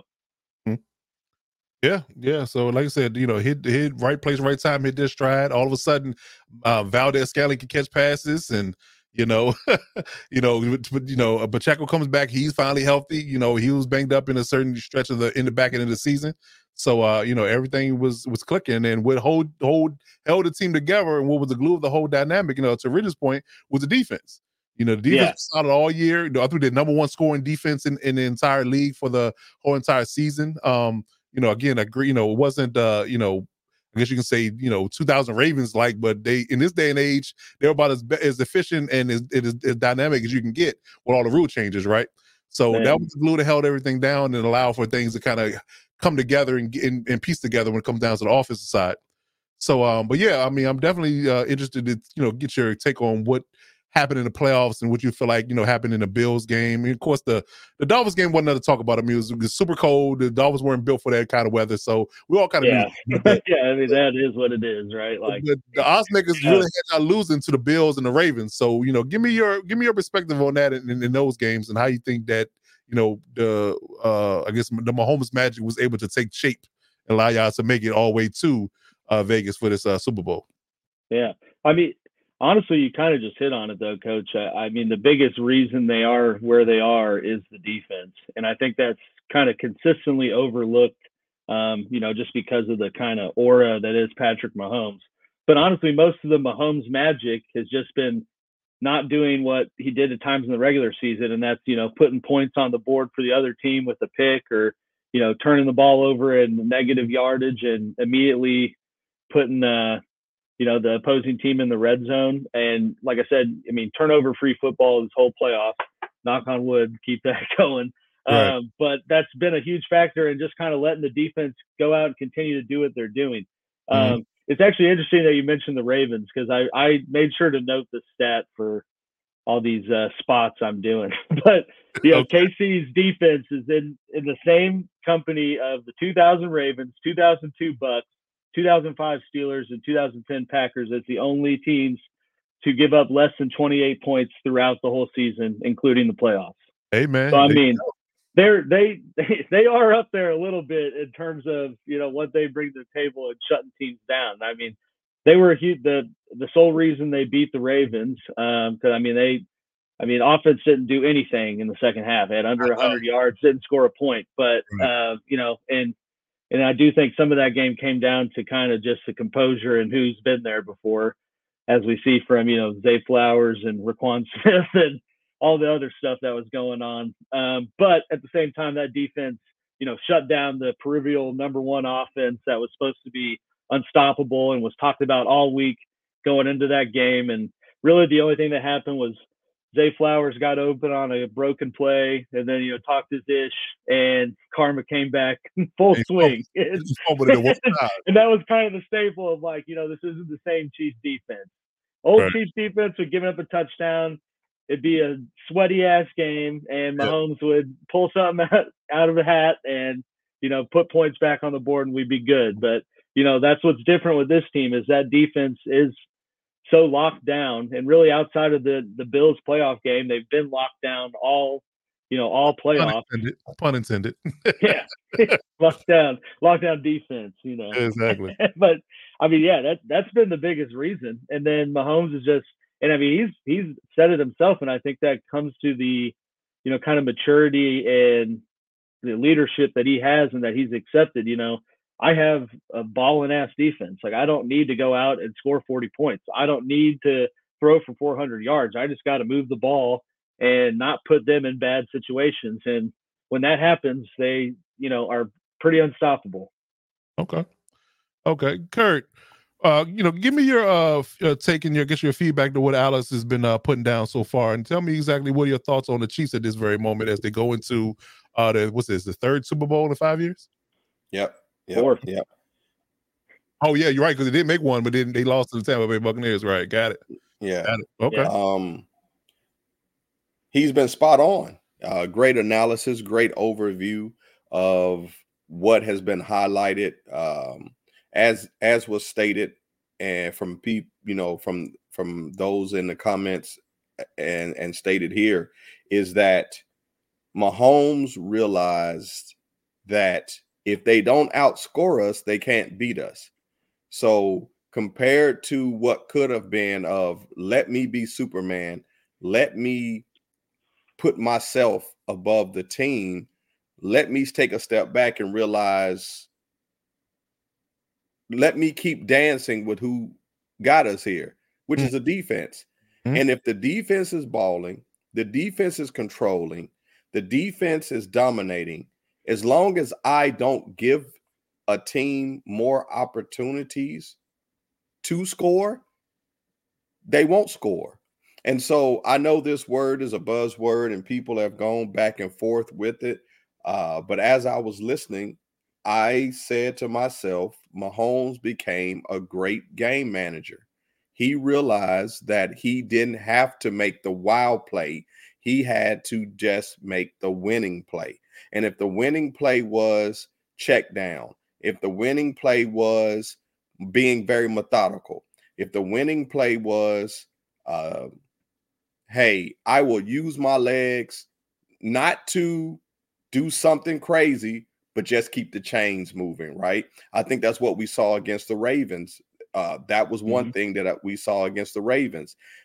I told people that the Chiefs did at death by 1,000 cuts. Any defense, you will press when it seems that every third down, the team is getting a first down. It's a type of pressure that gets you anxious. It's a type of pressure that becomes frustrating, and it puts you in a place where you feel like there's nothing you can do because it's 3rd and 2, they get another first down. No defense likes 5, 7, 9 play drives, right? They don't. And Mahomes was smart enough to realize that, hey, I am going to keep moving the chains. I'm going to keep us getting first downs. That means you're going to have less time to make a difference. You're going to have less moments to make a play. And what's going to end up happening is you're going to press, and that's going to help our defense because you're going to want to go for the big play, and our defense is good enough to not allow the big play to happen. All I have to do is not turn over the ball and not make a play that changes and swings the momentum. And so with that being the case, I also think they became very strategic down the stretch, right? And we all know when playoff football, everybody's 0-0. Everybody, you get it's a second season. So everything that you've learned and seen in the first season, you can correct in the second season. And I think the Chiefs also they utilize what any great team does. They utilize the naysayers and the negatives to bring them closer together. Can the Chiefs win on the road? What's going to happen with them not having the championship go through Arrowhead? Can Mahomes play away from home, right? And he proved that. And the team proved that. And then, like I said, they became very strategic because they did make certain decisions. And they did it masterfully. They sat certain players. They made the offense, instead of forcing the offense to go through certain people, they said, who's the people that are consistent? And we'll just utilize them. They also became very smart with highlighting more of their big package. You saw Justin Watson become more pause. Yes. Yeah. Sorry about that. You saw Justin Watson become more integral, right? He started to help Travis Kelce. He started to become a third down key contributor. You saw Rashee Rice become a dog. Right? Mm-hmm. I mean, I don't know how many, and Alex helped me out, but I want to say the second half of the season, Rice had multiple 100-yard games. That is fact. He was myself. Yes, I know we talked about him on the fantasy show a lot for a long stretch, but yeah, I mean he set the Chiefs franchise record for most receiving yards by a rookie. I think he was only like 30 behind Kelce. He had like 940 or something. Yeah. He just kind of lacked in the touchdown department, but at the same time, he's gotten the kind of the short end of the stick, because I think he's had 2 or 3 called back. I mean, we saw one called back in the Ravens game on that hold, the clubbing hold on the screen, but whatever. But yeah, he's been kind of to be the 6th or 7th receiver off the board in the second round and get that production out of him. It's been a pleasant surprise, and honestly, something they've definitely needed. Given the issues with MVS and during the year, and I mean, there was a stretch where teams knew, like, oh, they don't have a 1B option here, so all we got to do is just sit around Kelce, and they're not going to know what else to do. And and you saw them grow from that by running the ball more, obviously, feeding Pacheco, who just destroys the ground that he steps on, but like they've emphasized that, and that's helped open things up more for him compared to early in the season. You'd see him it'd be like 2 pass attempts, and next thing you know, 8 seconds was burned off the clock, and it's 3rd and 10. Oh, let's run a screen. And just the dumb stuff like that went on, and you saw him mature and progress from that as they figured out kind of who their guys were. Yeah. And I'll say this. They played into the Chiefs' hands. Here's the thing, we're not talking about the Super Bowl yet, are we? We're gonna get to that next. Okay. Yeah. So I'll say this. They played into the Chiefs' hands, and I'm gonna get to it when we get to our Super Bowl segment. But the Chiefs showed what happens when you've been there before, and you've gone through the pedigree of being in big play games, knowing that you have a quarterback that, as long as there's 2 minutes on that clock, you have a chance and you have an opportunity. And then you combine that with Spags. Listen, you talking about somebody who has been calling a masterful defensive game and dialing up blitzes right on time. Give him supreme credit. Vegas with him, man. He's in there. You need to get and then with Andy, we know what Andy, and I like this. I really believe that they got into that offensive room and they said, let's dial down all the gimmick plays and all the loop-de-loops and the flea flickers and all that. Let's get back to fundamental football. As you said, Alex, they gave it to Pacheco. They let him become a featured back. And we talked about this last week. I don't know if there's another back in the NFL right now that runs as angry, determined, and like he's fighting. Yes. His like initial quickness is, I think, unmatched in this league. Yes. Like just the way, like he's got such a quick twitch. Yes. He's really playing like Andy's coming in there every week and saying, we're gonna cut you this week, right? Yeah, literally. If you don't play. And he's been doing that. But I really think Andy dialed back and said, hey, let's get back to just traditional football. We know we can do the gimmick plays, right? But let's get back to the plays that work. Let's get back, play our game.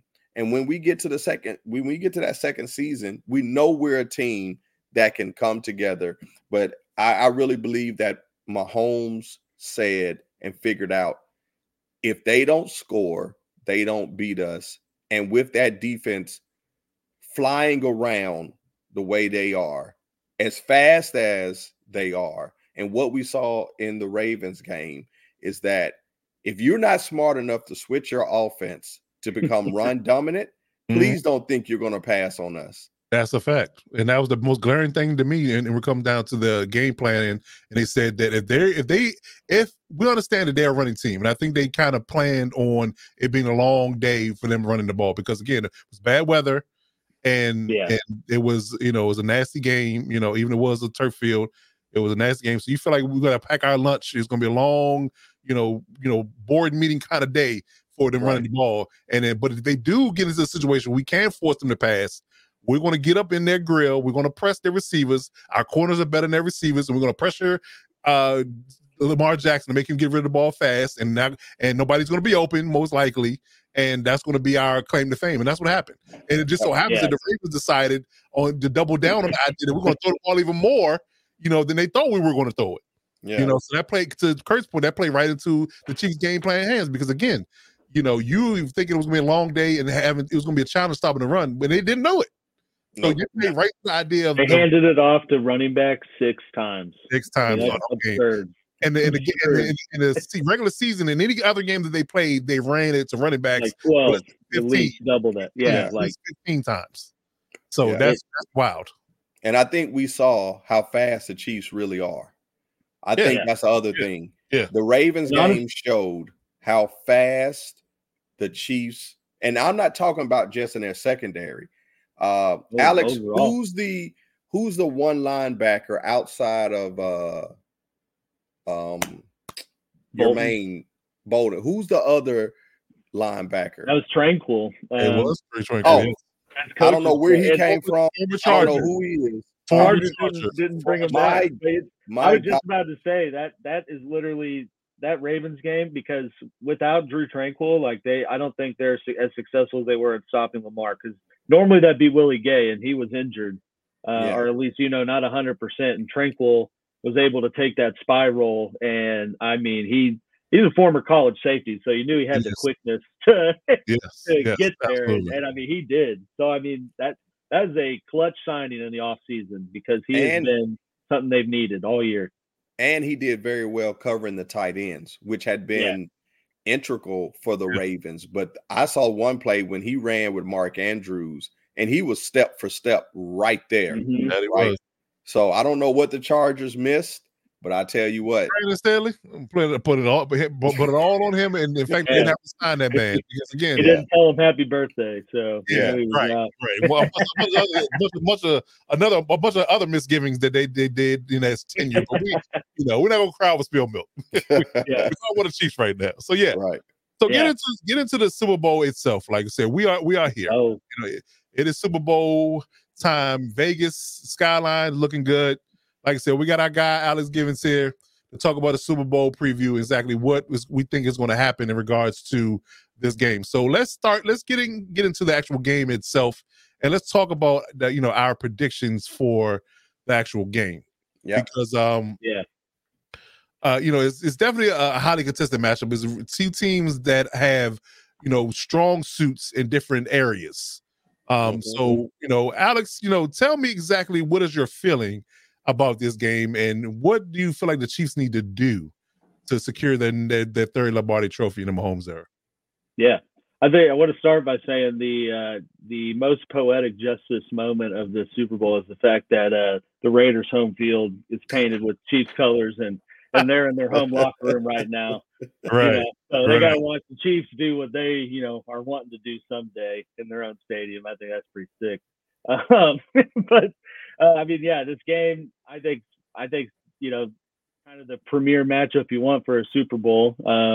And I said this yesterday. I kind of feel that both these teams match up in an almost perfect way, where Chiefs defense is obviously man coverage heavy, very successful in that, whereas Brandon Ayuk is notoriously a man coverage beater, or they're not very good against the run, and Christian McCaffrey is obviously in God mode. 49ers are very successful cover 3, cover 4 defense, and Travis Kelce is a zone just beater machine. So, it's just what these teams are successful at is kind of what the other team is like their Achilles heel to some degree. So I do expect this to be a pretty, I don't think we're looking at like that Rams Patriots Super Bowl where it's like 6-3 at half, and it comes down to an ugly 10-6 win or something. I think that we'll see some points on the board and some big defensive plays, just kind of with the star power that both these teams have. So that's kind of my view as the matchups, as a whole. I think the biggest thing, I said this yesterday, the biggest thing in this game, I think the biggest key factor is who's kind of dominating the edge and creating more pressure with these two teams. Because I think ultimately that's what it's going to come down to, to get after Purdy and hope that you either speed up his cerebral clock or get after him and create pressure and ultimately turnovers. At the same time, that's how Mahomes has shown that he's going to make mistakes, is if he feels constantly pressured and, his guys aren't really helping him out. We're also talking about Chris Jones, who's elite of elite and getting after the QB, and Nick Bosa on the other side, who's equally as good. So I think that's kind of the biggest key is who's dominating that edge presence and creating pressure, which at least up to this point, KC, through all the stat metrics, has been the more successful team in that. I think the biggest what if with that is the fact that Charles Omenihu's out with his torn ACL. And it sucks for him. Someone who went through a torn ACL, I know how that process is terrible. But at the same time, he was on the 49ers last year, so it would have been cool to kind of see him go out, go to his old team. And I'm sure if he was fully healthy, he would have done something to leave his mark, because that's what he's done this whole playoffs. Literally the play before he tore his ACL, he got a strip sack of Lamar. So, he was balling. And, I think that's that's the big what if with the Chiefs creating pressure. But, if they do it how they did when it happened in the Ravens game, we saw Chris Jones go more on the outside. And he's just as elite on the outside as he is on the inside. And hopefully they line him up on the right tackle and not. I was going to say him going against Trent Williams. That's box office. I'd like Karlaftis. I'd be like, George, here is George. He's like Bacchitis in Tropic Thunder. And be like, hey, just go over there and run hard. He's like, teach me football. Right. But, that's the big what if with it. But he went down decently early in the Ravens game, and they were still able to create their pressure. And we all know that Spagnuolo is going to dial up some, like Kurt said, perfectly timed blitzes in the right situation that will get after Purdy and hopefully cause some disruption.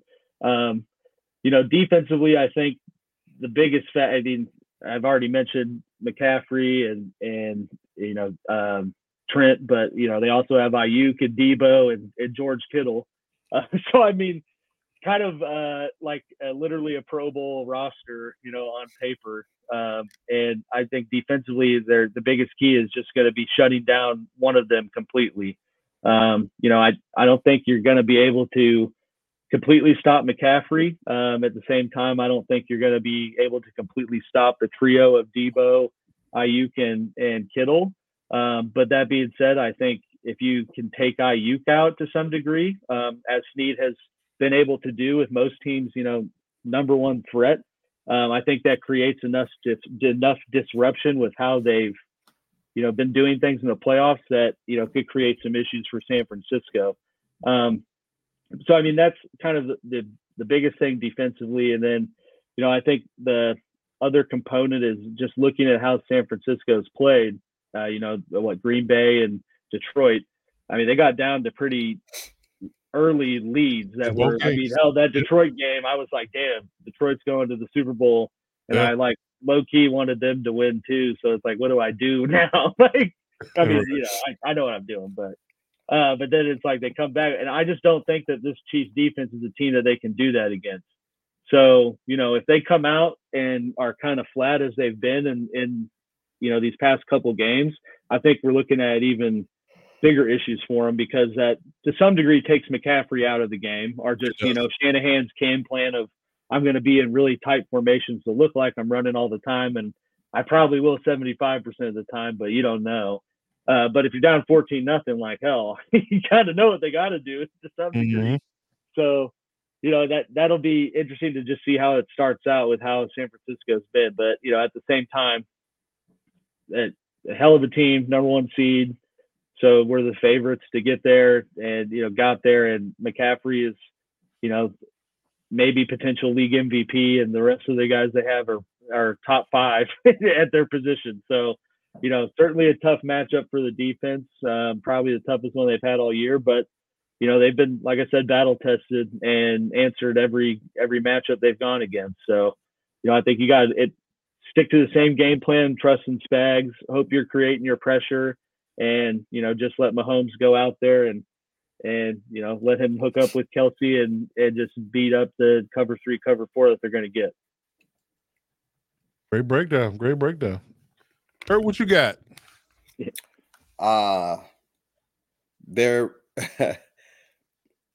It started off with hope for the 49ers. And then it transitioned to, 1, they're playing into the Chiefs' hands, and 2, they're showing what happens when the spectacle, the outside events, and the lights become more important than the game. I've been listening to multiple players who won the Super Bowl, and there's one thread that has flowed through all those teams. The team that was able to get there, focus on the job at hand, and realize that you're going to have more than enough time to celebrate after the game, and allow the people that you bring to go out and have all their fun.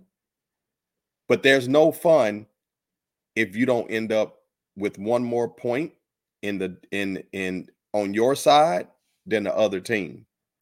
And so when I say that they're playing into the Chiefs' hands, this is what I wanted to say on the last segment. I've watched the last couple of games that the Chiefs played, especially against the Ravens. And there's one player that is similar to Jordan in the fact that when you talk trash to him, it actually makes him lock in. And it actually helps him, right? The great ones, when you give them that fuel, what you're doing is now making them hyper-focused. And that's the worst thing you could do. The best thing to do, the best thing to do is be very complimentary, be very quiet, be very congratulatory. The thing that you don't want to do is now allow your actions to make this person an adversary, because now they have a reason and a person in a situation to focus on, right? And so the player is Travis Kelce. He's the one player that has that certain vibe to him. Mahomes too, but more so Kelsey is the vocal one, right? Yeah. He's been a little brother. He's been, if you followed his career, he's been the one that paints outside the lines, right? And so yesterday, when he was at the press conference and the 49er fans started booing him, and he said, "Oh, y'all get me ready to play right now." Yeah. The boos get me ready. It's the same thing that you've seen when they played the Ravens. It's the same thing that you've seen when they won their Super Bowls. When people have talked sideways to them, especially to Kelsey, he's the one with the rabbit ears. He's paying attention. He's the one that says, be careful of what you're saying. He's the one that keeps receipts. And so what you're doing, because Mahomes is just is the same way, but him and Purdy were very complimentary to each other, right? They were, oh man, great guy. Yes, great guy. Great. I love what he's doing. Da, da, da, da. But Kelsey is the one. He's the spark plug that gives them that fire because he's the one that paints outside the lines.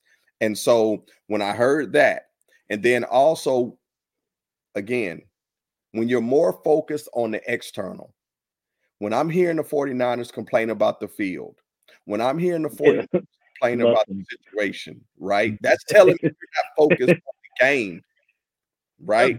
That's a great take, Eric. Go ahead, though. Yeah, for real. When you're there at this moment, this is not the moment to let the external things become bigger than what you can control. The teams that win, every team that I've watched that has players talking about the Super Bowl, one thing that they were able to do was realize control the controllables, right?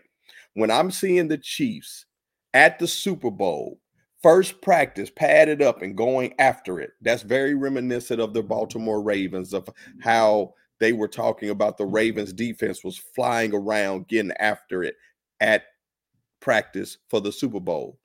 The Chiefs, you're not hearing anything about them caring about the field. They're there for the what? The game. We can figure all that other stuff out. Who cares? You at the Super Bowl. When I'm hearing players from the 49ers talking about, oh, you know, we're going to get here for the first 2 days and we're going to let our hair down. We're going to enjoy the festivities. Yeah. No, the hell you ain't. No, the hell you not. Enjoy the participation trophy. You are a couple hours away from Vegas. You can enjoy this after the game. Mm-hmm. This is not the time to talk about, oh, we got to let our hair down for the first 2 nights. Vegas is not the place you want to act differently. Because the Vegas, and because nobody has defeated the nightlife. No. Nobody has defeated what Vegas can do. That's why they call it Sin City. You get out here, you want to, and you're going to mess around and not have any legs up under you because you're going to get caught up. And and what happens that you say, okay, we're going to go in at 10 becomes 2 o'clock in the morning real quick. You got right? Walk through at 6. Yeah. What is Mahomes talking about? Mahomes is like, hey, look, man, I'm getting back. I'll buy you all a trip.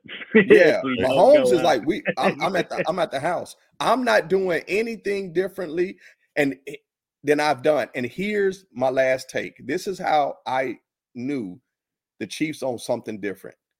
Mahomes said, I'm going to go through my Super Bowl routine. I was just about to talk about that. That means that I've done this before. I know what it's like. I have a routine.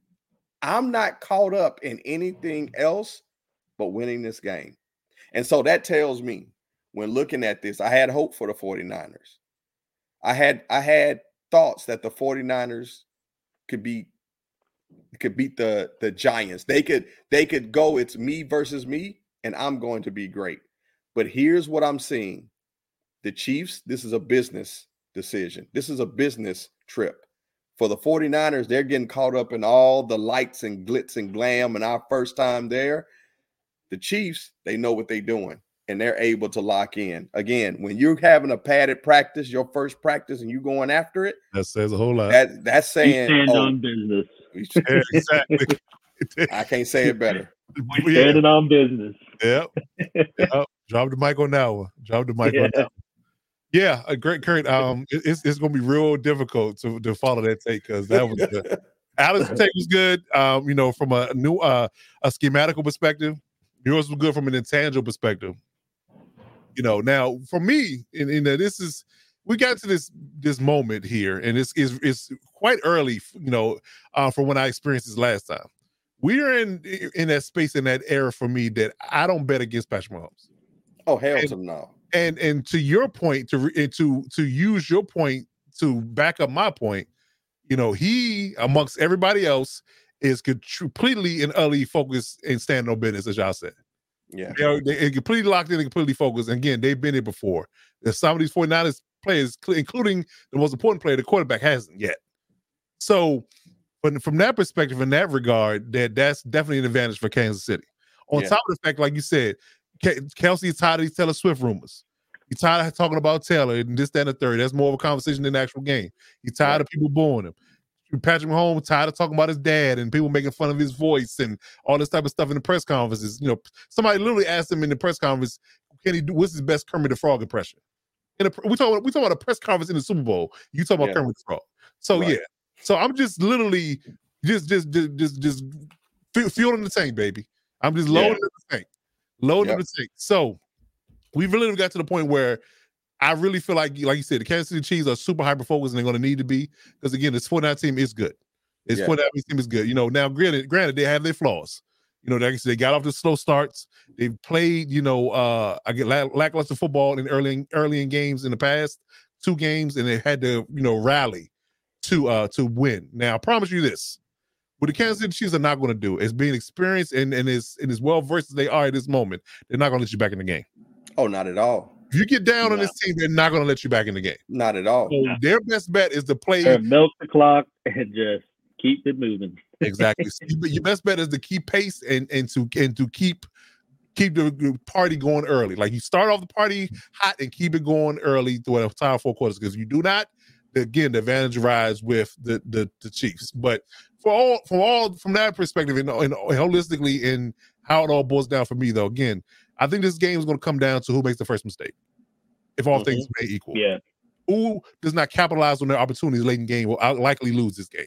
Yeah. Both these teams are well coached. They have great play callers on both sidelines. These teams, don't tend to make a lot of mistakes, when they're really locked in and really playing good football, which they are. Exactly. So with the edge going to Mahomes and the Chiefs on experience alone, like we said, I think Chiefs will outlast the 49ers ultimately and secure a close victory for my money.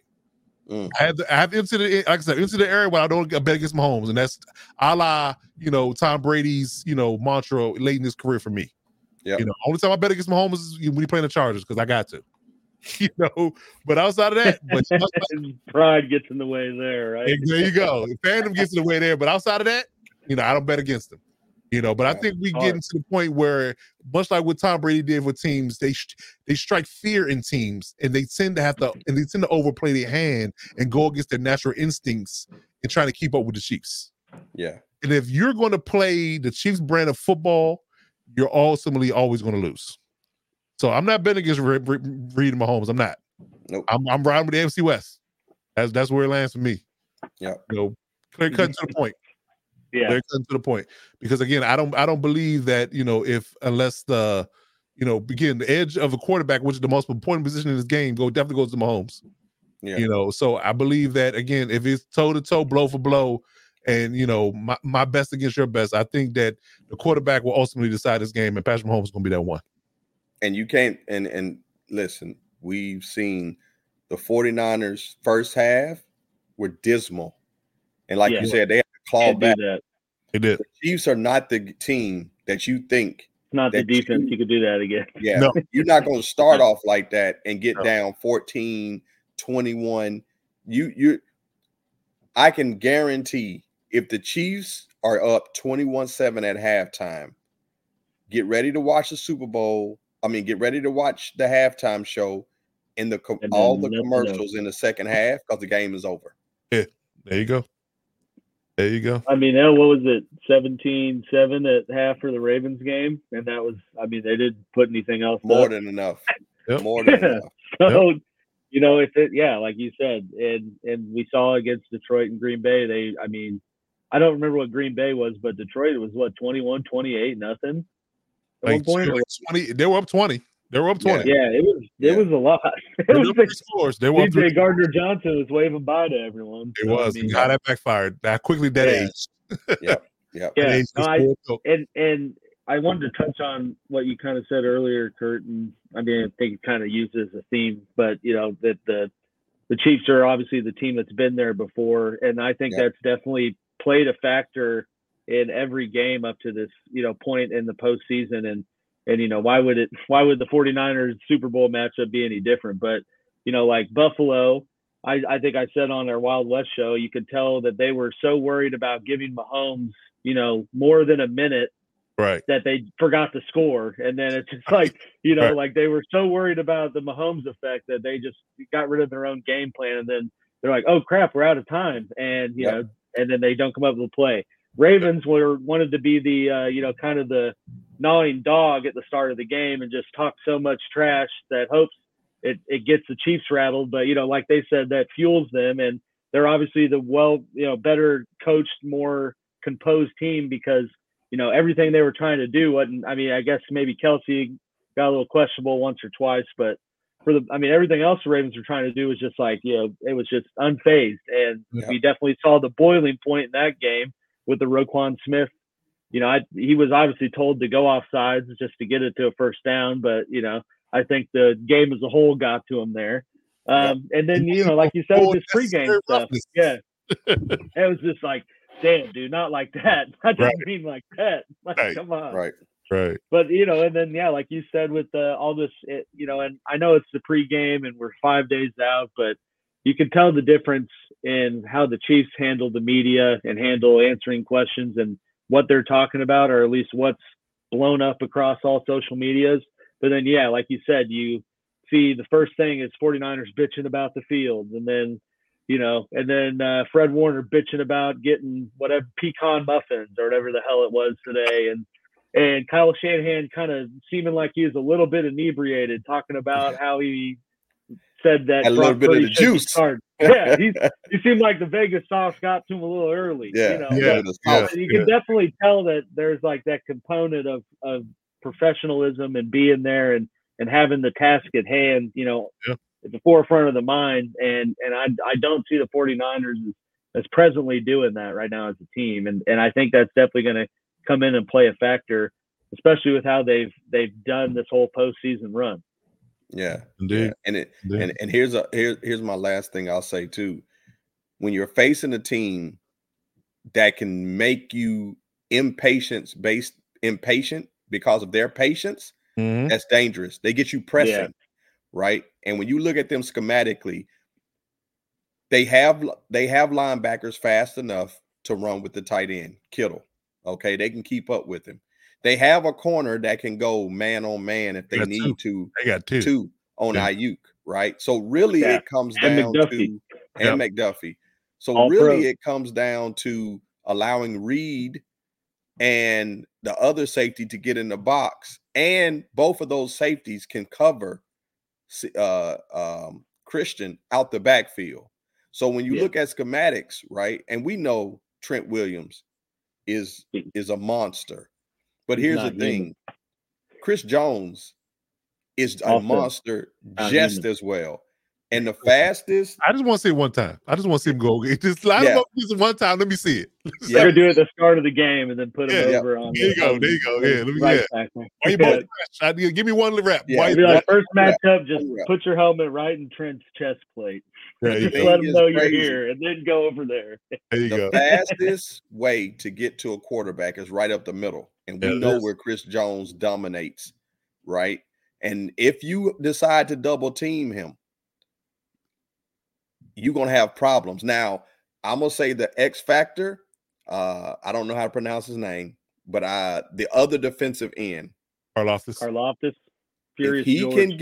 If he can go to the opposite side of Trent Williams and cause havoc, that's going to be a big problem. And he's shown flashes that he had 10.5 sacks this year. So, he produced pretty well. He got a first move and a secondary counter move. Let's just say that. Yeah. Karlaftis kind of remind. I mean, I know Raiders fans, maybe some NFL fans will get pissed, but he kind of reminds me of Max Crosby in that, like, he really doesn't do anything special in terms of technique. He just doesn't stop. He's relentless. He just doesn't stop. Like, yes. And I mean, there's definitely something to be said with an edge rusher with a high motor. Like, I mean, we see how many sacks Crosby gets off of it, and Karlaftis kind of benefits the same from teams, you know, obviously favoring Chris Jones' side and making sure they secure that first. And you know, he's just so relentless that he gets back there. So he's not Chase Young. No, Chase Young is, but he'll take half the plays off in this game, and you know, he just might. He just might. Another thing too, it'll be interesting. Like, I know that they didn't play this year, and they played last year, but that was the same. Like, they traded for McCaffrey, I think 4 or 5 days before that, so he didn't really play. But you know, I mentioned this yesterday. It was interesting to see. I wonder if they'll kind of scheme for Nick Bosa the same way they did in that game, where they like really didn't block him. They were just sending so many guys in motion at him and chipping him with running backs, like creating this confusion with them. And you know, and it'll be interesting to see if you know, they do something similar, because I mean, I don't think you can really, like, you need to plan for Chase Young like you do Nick Bosa, just because of what he's put on tape since he came back from his injuries. So I mean, I think if they can just neutralize Bosa to some degree, I mean, you're taking a big component of the already vulnerable 49ers defense out of the game, and you know, leaving it up to Fred Warner to, you know, just ball out. So you know, I like the odds with that. Okay. Yeah, we'll definitely see, man. It's definitely gonna be a good game. You know, I definitely like all of our takes on it, and we'll definitely have a lot to you know, recap once the game is over. But I do think it's gonna be a really good game. I do think that although we couldn't have predicted this to happening at the beginning of the season, I think that we're really going to get a really good game come Sunday. So you know, buckle up and be ready for a good 4 quarters of football, in my opinion. Yep. All right, so moving over as we wrap the show up here, let's talk about legacy real quick. So we've gotten 2 quarterbacks. One is a second-year starter. You know, one is, you know, already, you know, quite frankly, is a household name in a lot of regards in Patrick Mahomes. So real quick, let me get the panel's, I guess you can say, take on what this game will mean for each quarterback, in a sense that, you know, what does this do for either quarterback's legacy if they were able to win the Super Bowl come Sunday? All right, well, I guess you got it, Kurt. Yeah. For Purdy, it will quiet the knock that he's unfairly received, that he's just a system quarterback, which it irritates me, because every quarterback's a system quarterback. If you're not playing, if you're not running the system right, in somehow, some way, you're not going to be winning. And here's the thing: you're not going to be starting for a long time if you can't run the system. So that's a good point. Right. Here's the thing: when I look at Purdy, yes, you can be a system quarterback, but how efficiently and effectively do you run that system, and how do you understand the concepts and get the ball to the right person at the right time, right? Purdy is not, and if there was 10, 30 Mahomes walking around, then yeah, everybody would have one. But Mahomes is a generational talent, right? But one-on-one. But what Purdy does well is he's taken the offense that Kyle has had, that multiple quarterbacks have been in, and he runs it as seamless as a sewing machine, right? He makes throws that are high quality throws, and he's unflappable. He's shown that he can play with a deficit and get them to a win. So to me, he will change the narrative of what he's dealing with the game manager and the 7th round Mr. Irrelevant, right? He will become relevant. Okay. For Mahomes, it sends him on the trajectory he's already headed, right? Mahomes is what Aaron Rodgers wanted to be. Supreme talented, Yeah, supremely talented, a winner, but also a leader of men. He and marketable. Yes, and marketable. He doesn't need ayahuasca. He doesn't need any trips. Doesn't need Pat McAfee. He doesn't need Pat McAfee, right? And he doesn't need crazy takes to be relevant. He allows his winning to take care of his legacy, right? He's got the arm talent like Mahomes, but I mean, he's got the arm talent like Rodgers, but he's a winner. Rodgers wishes that he could have gone to as many NFC championships or gone to as many championships and Super Bowls. That was the whole trajectory for Rodgers. Oh my gosh, the greatest thrower of football. There's no one that can flick the football like him. Mahomes does all that, but Mahomes also has won.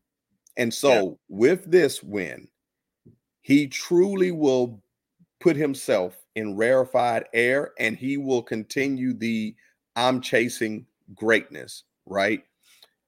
If he wins this, he will undoubtedly plant himself as the number 2 greatest quarterback in the NFL ever to play.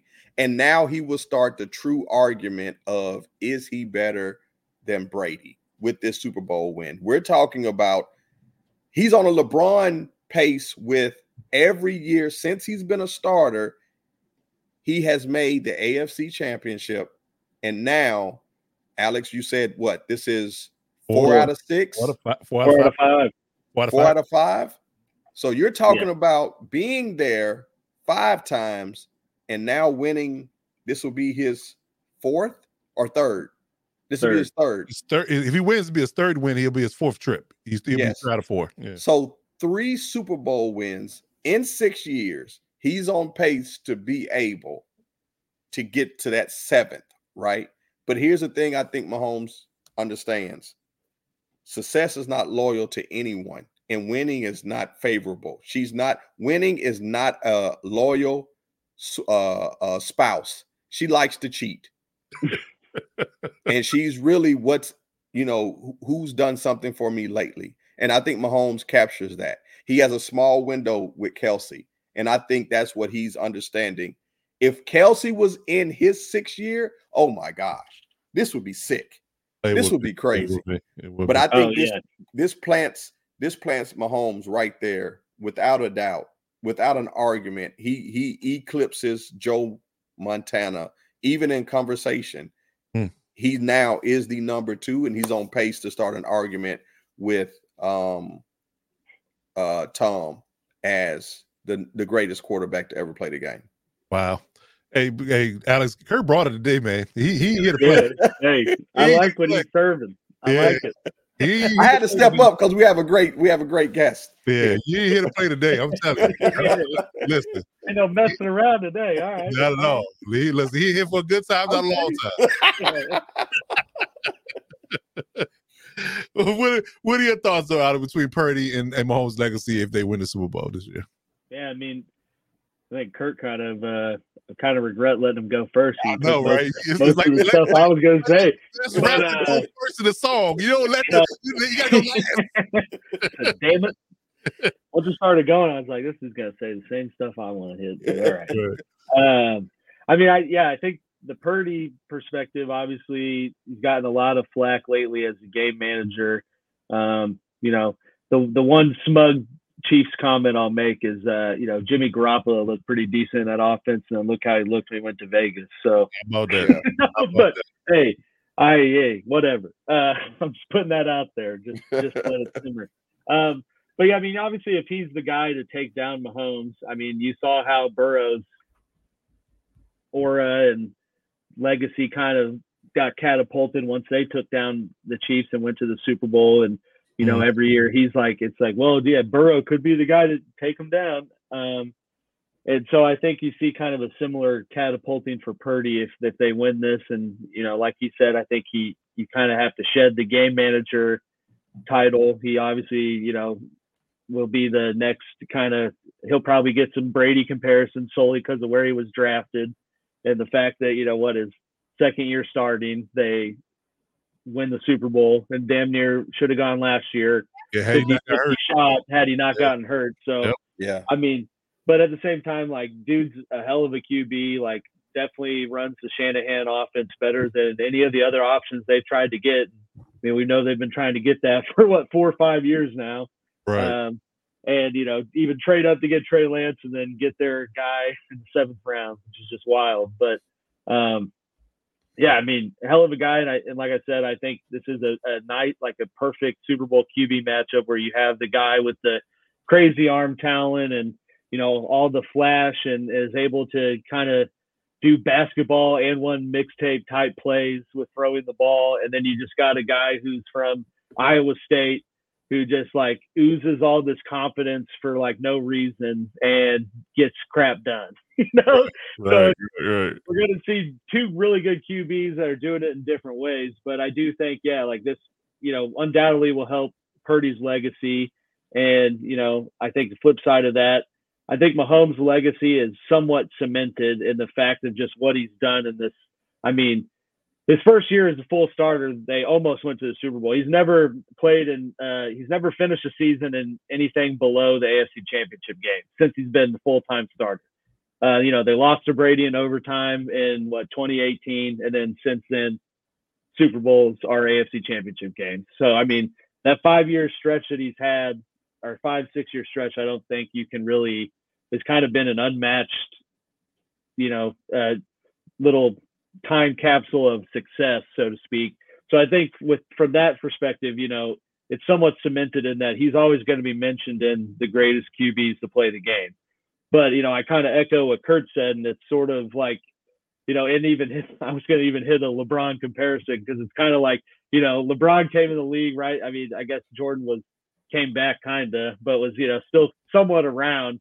And then LeBron comes in and just goes on this tear. Whereas like Mahomes gets in the league and Brady's around for 2-3 more years and, does beat him in the Super Bowl. But then it's just like Mahomes just goes on this tear once Brady's out or just kind of irrelevant down in Tampa.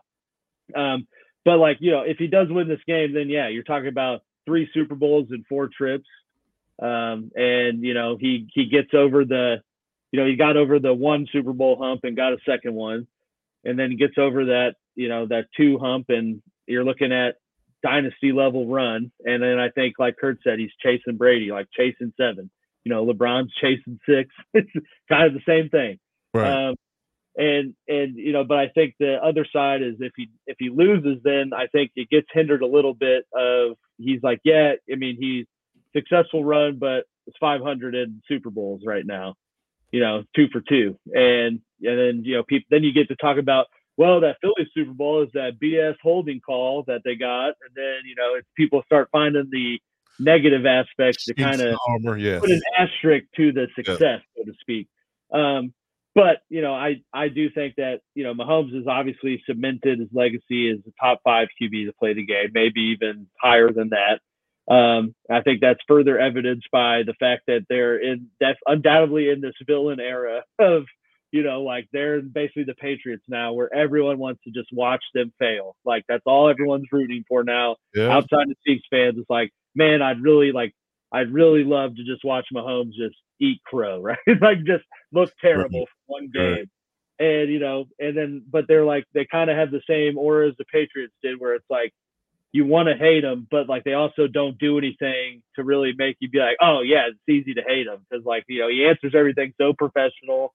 Outside of a couple times, he doesn't really show his emotion, and he's, a good leader, good competitor, just does everything right. So, I think, yeah, we see that if he wins, he's continuing on that chasing greatness path, but I think undoubtedly is the second best QB to ever play. I like it. For me, for Mahomes, I think it puts him in an unprecedented path to greatness, much like you guys have already shared. If he wins the Super Bowl, he's already has deep Hall of Fame consideration at this point already, and he's still in his late 20s. On top of the fact that he has inside track, yeah, exactly. So on top of the fact that on the inside track of chasing Brady down for Super Bowl wins, assuming he keeps Andy. I think that's the most important part of this run. The longer Andy stays, the more likelihood he get Chase Tom down. Now, if he gets a different K coach, then I don't know what that means, depending on who it is. But I think the longest Andy's around and Patrick's in his prime, they got a shot every year. And honestly, I mean, as long as they keep the success up, I don't see Reed leaving. I mean, he kind of said it himself, and I mean, no coach is going to go into pregame Super Bowl stuff and be like, yeah, if we win, I'm going to retire. Like, they're not going to do that. I mean, maybe they're a dumbass and don't understand how media works. They might, but Reed's not going to say that. But the way he answered that question today or yesterday, I mean, it's basically kind of a really professional way to be like, dude, are you stupid? Like, I've been to 4 of the last 5 Super Bowls. Why would I retire? Right, exactly. So, I mean, if you think about it for a second, like most of us said that when Tom won 7, that nobody was going to pass that for a long time. I think a lot of people literally thought it or utterly said it. Now, if your home is in this situation, you're third in 5 years as the chief starter, it's still in his 20s. I think he has the ability to threaten Tom's legacy in short order. To Alice's point, it's literally a passing of the torch. The minute Tom was, getting ready to, hang it up, Patrick was right there to pick up the torch and say, "It's my league now." I look at me. I am the captain now. I am your captain now. I'm the captain now. So yeah. But it's interesting. Like when they lost the AFC game to the Patriots, there was a bunch of reports about how Brady like waited outside the Chiefs locker room and like had this long conversation with Mahomes, and I'm sure part of it was like, dude, like this is your league. Yeah. Once I'm done here. Yeah, pass the torch. Pass the torch. I mean, and I think it's pretty obvious the way Mahomes carries himself, and is kind of, I think he's tailored his game to the way Brady went about approaching the game and leading his team and everything. And I think we've seen that more evident this year with, like I said a few times, running the ball more, understanding that like I don't have to be Superman. I don't got to go out. Yeah, I don't got to go out and put up a triple double. Like I just got to get us, 15 first downs and end with field goals. It will be fine.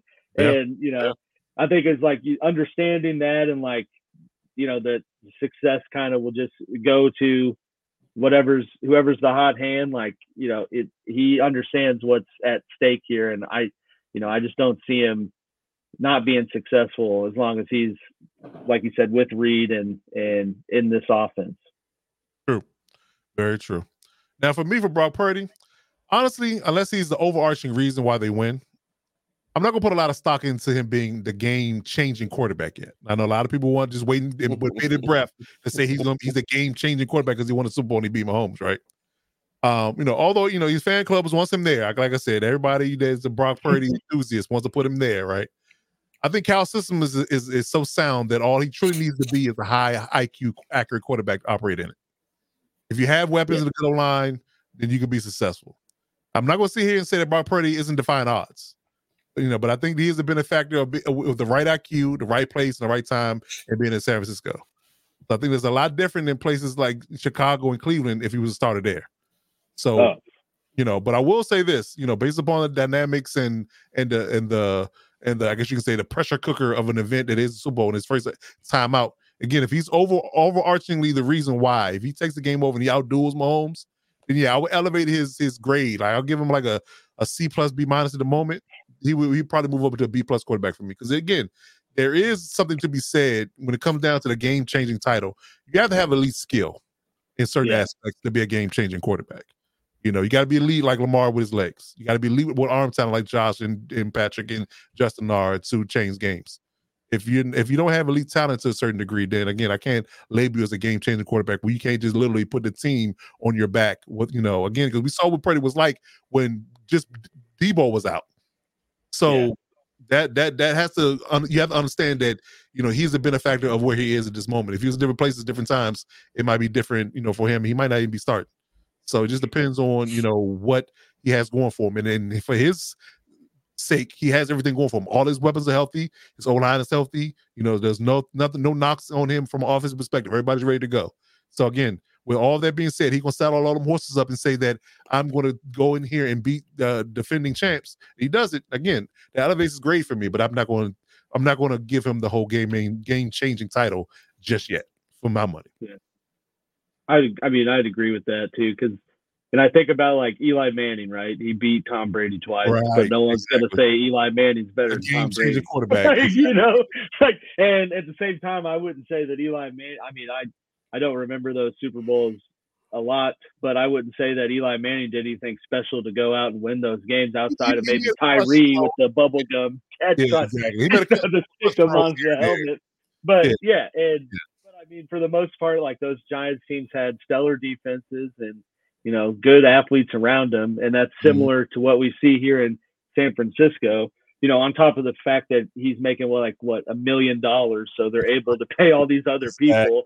Exactly. You know, so it's like, let's see where it's at when he gets more justified money and they can't put all these pieces around him, and how much, you know, does his playing QB and arm play a factor into the success. Great point. All right, so I think I got a feeling as we close the show out here. I think I got a feeling of where we all kind of land with the whole idea of game picks for the Super Bowl. But this is our recap for the season. Our conference title game, I was 0-2 for picks. Kurt was 1-1. So I'm 560-60. Kurt 58-62. So we got one game left. You went with the Ravens, bro. Come on. I know. I drank the Kool-Aid. I'm sorry. I did. I regret it. Like, that's why I said Mahomes learned me. Like I said, that's why I stamped the idea that I'm not betting him against him anymore. I mean, I hope you pick the 49ers now for the sake I didn't. I promise. For the sake of your record, and pick. You better not say Chiefs, bro. Come on. I'm picking the Chiefs. Chiefs are my pick. Chiefs by 3. That's my pick. Chiefs by 3. Yeah. I have a similar. I mean, I think it comes to, it's going to be a close game. And I said 27-24. Okay. Kurt, what you got? Chiefs by 13. 13. Oh, wow. Okay. All right. Hey, and the Madden sim had the Chiefs winning 30-28. So for whatever that's worth. I'm thinking something like a 26-10, 26-13. I think they're going to come in humming, and the Chiefs are going to, they're going to cover the spread. So it's definitely going to be more than 1.5. So. But DZ said he got a 10-point win by the Chiefs, and my guy Seminole 7 says he's a 49ers fan. He said he got the 49ers winning. So of course he's gonna pick his squad. He's gonna pick his squad. So yeah, we'll give him that. Everybody makes one bad decision in their life. Hey, I'll say I do think it's going to be a 3-point game if the 49ers don't come out flat. But if they come out like they have, I think like you said, Kurt, I think we definitely see a 10-point deficit. 10-point in the final score. He said 23-20 Chiefs is what he said. He on IG. Okay. He on IG Live with us. On IG Live. 23-20 is what he said. All right. That's fair. 23-20. Stand on business. I like that. Got to ride with the squad. Yeah. Got to ride with the squad. So yeah, man. So yeah, it's gonna be a great game. Definitely looking forward to covering it and recap next week, and we'll get hopefully, if we'll put like this, if the winner wants to come back on between him and DK, we'll gladly have them back on the show if they want to come back on to give their celebratory, breakdown and speech if they want to come on the show. I'm not going to beg that you come on if you lose. So I'm just going too soon. I'm going to put an over invitation for DK and Alex if they want to come on if they win. I stand on business, dude. I'll be here regardless of the outcome. So that'll work. That'll work. That'll work. All right, I'll wrap the DK on the side and see what he's talking about. But like I said, we'll cover the Super Bowl and a bunch of other things next week. We appreciate everybody coming through. The show has been a great show. Definitely appreciate Alex coming through for us, giving us this breakdown, and Kirsch for bringing that heat. He promised me in the pregame to tell me that he was going to be on one today, but I let him live. He's definitely firing at all cylinders today. I don't know what got into him. It is Wheaties or something. Yeah, them Honey Nut Cheerios come through every time. It is. Indeed. So yeah, we'll definitely have a great Super Bowl. Like I said, we have a bunch of news and views for you as well. This next week for episode 137. But yeah, man, appreciate everybody coming through as well. Seminole 7, my guy on IG Live, appreciate you coming through as well. All the guys in the chat that's been representing. If you like the show, like the content, like, comment, subscribe to the show as always. Let YouTube know we're out there and get the algorithm booming. Get us out to a more and broader audience, man. But in the meantime, in between time, That's the real Alex Givens. That's Coach Curry. I'm Coach Divas. Until next week, we'll see you when we see you. Step up and log it down.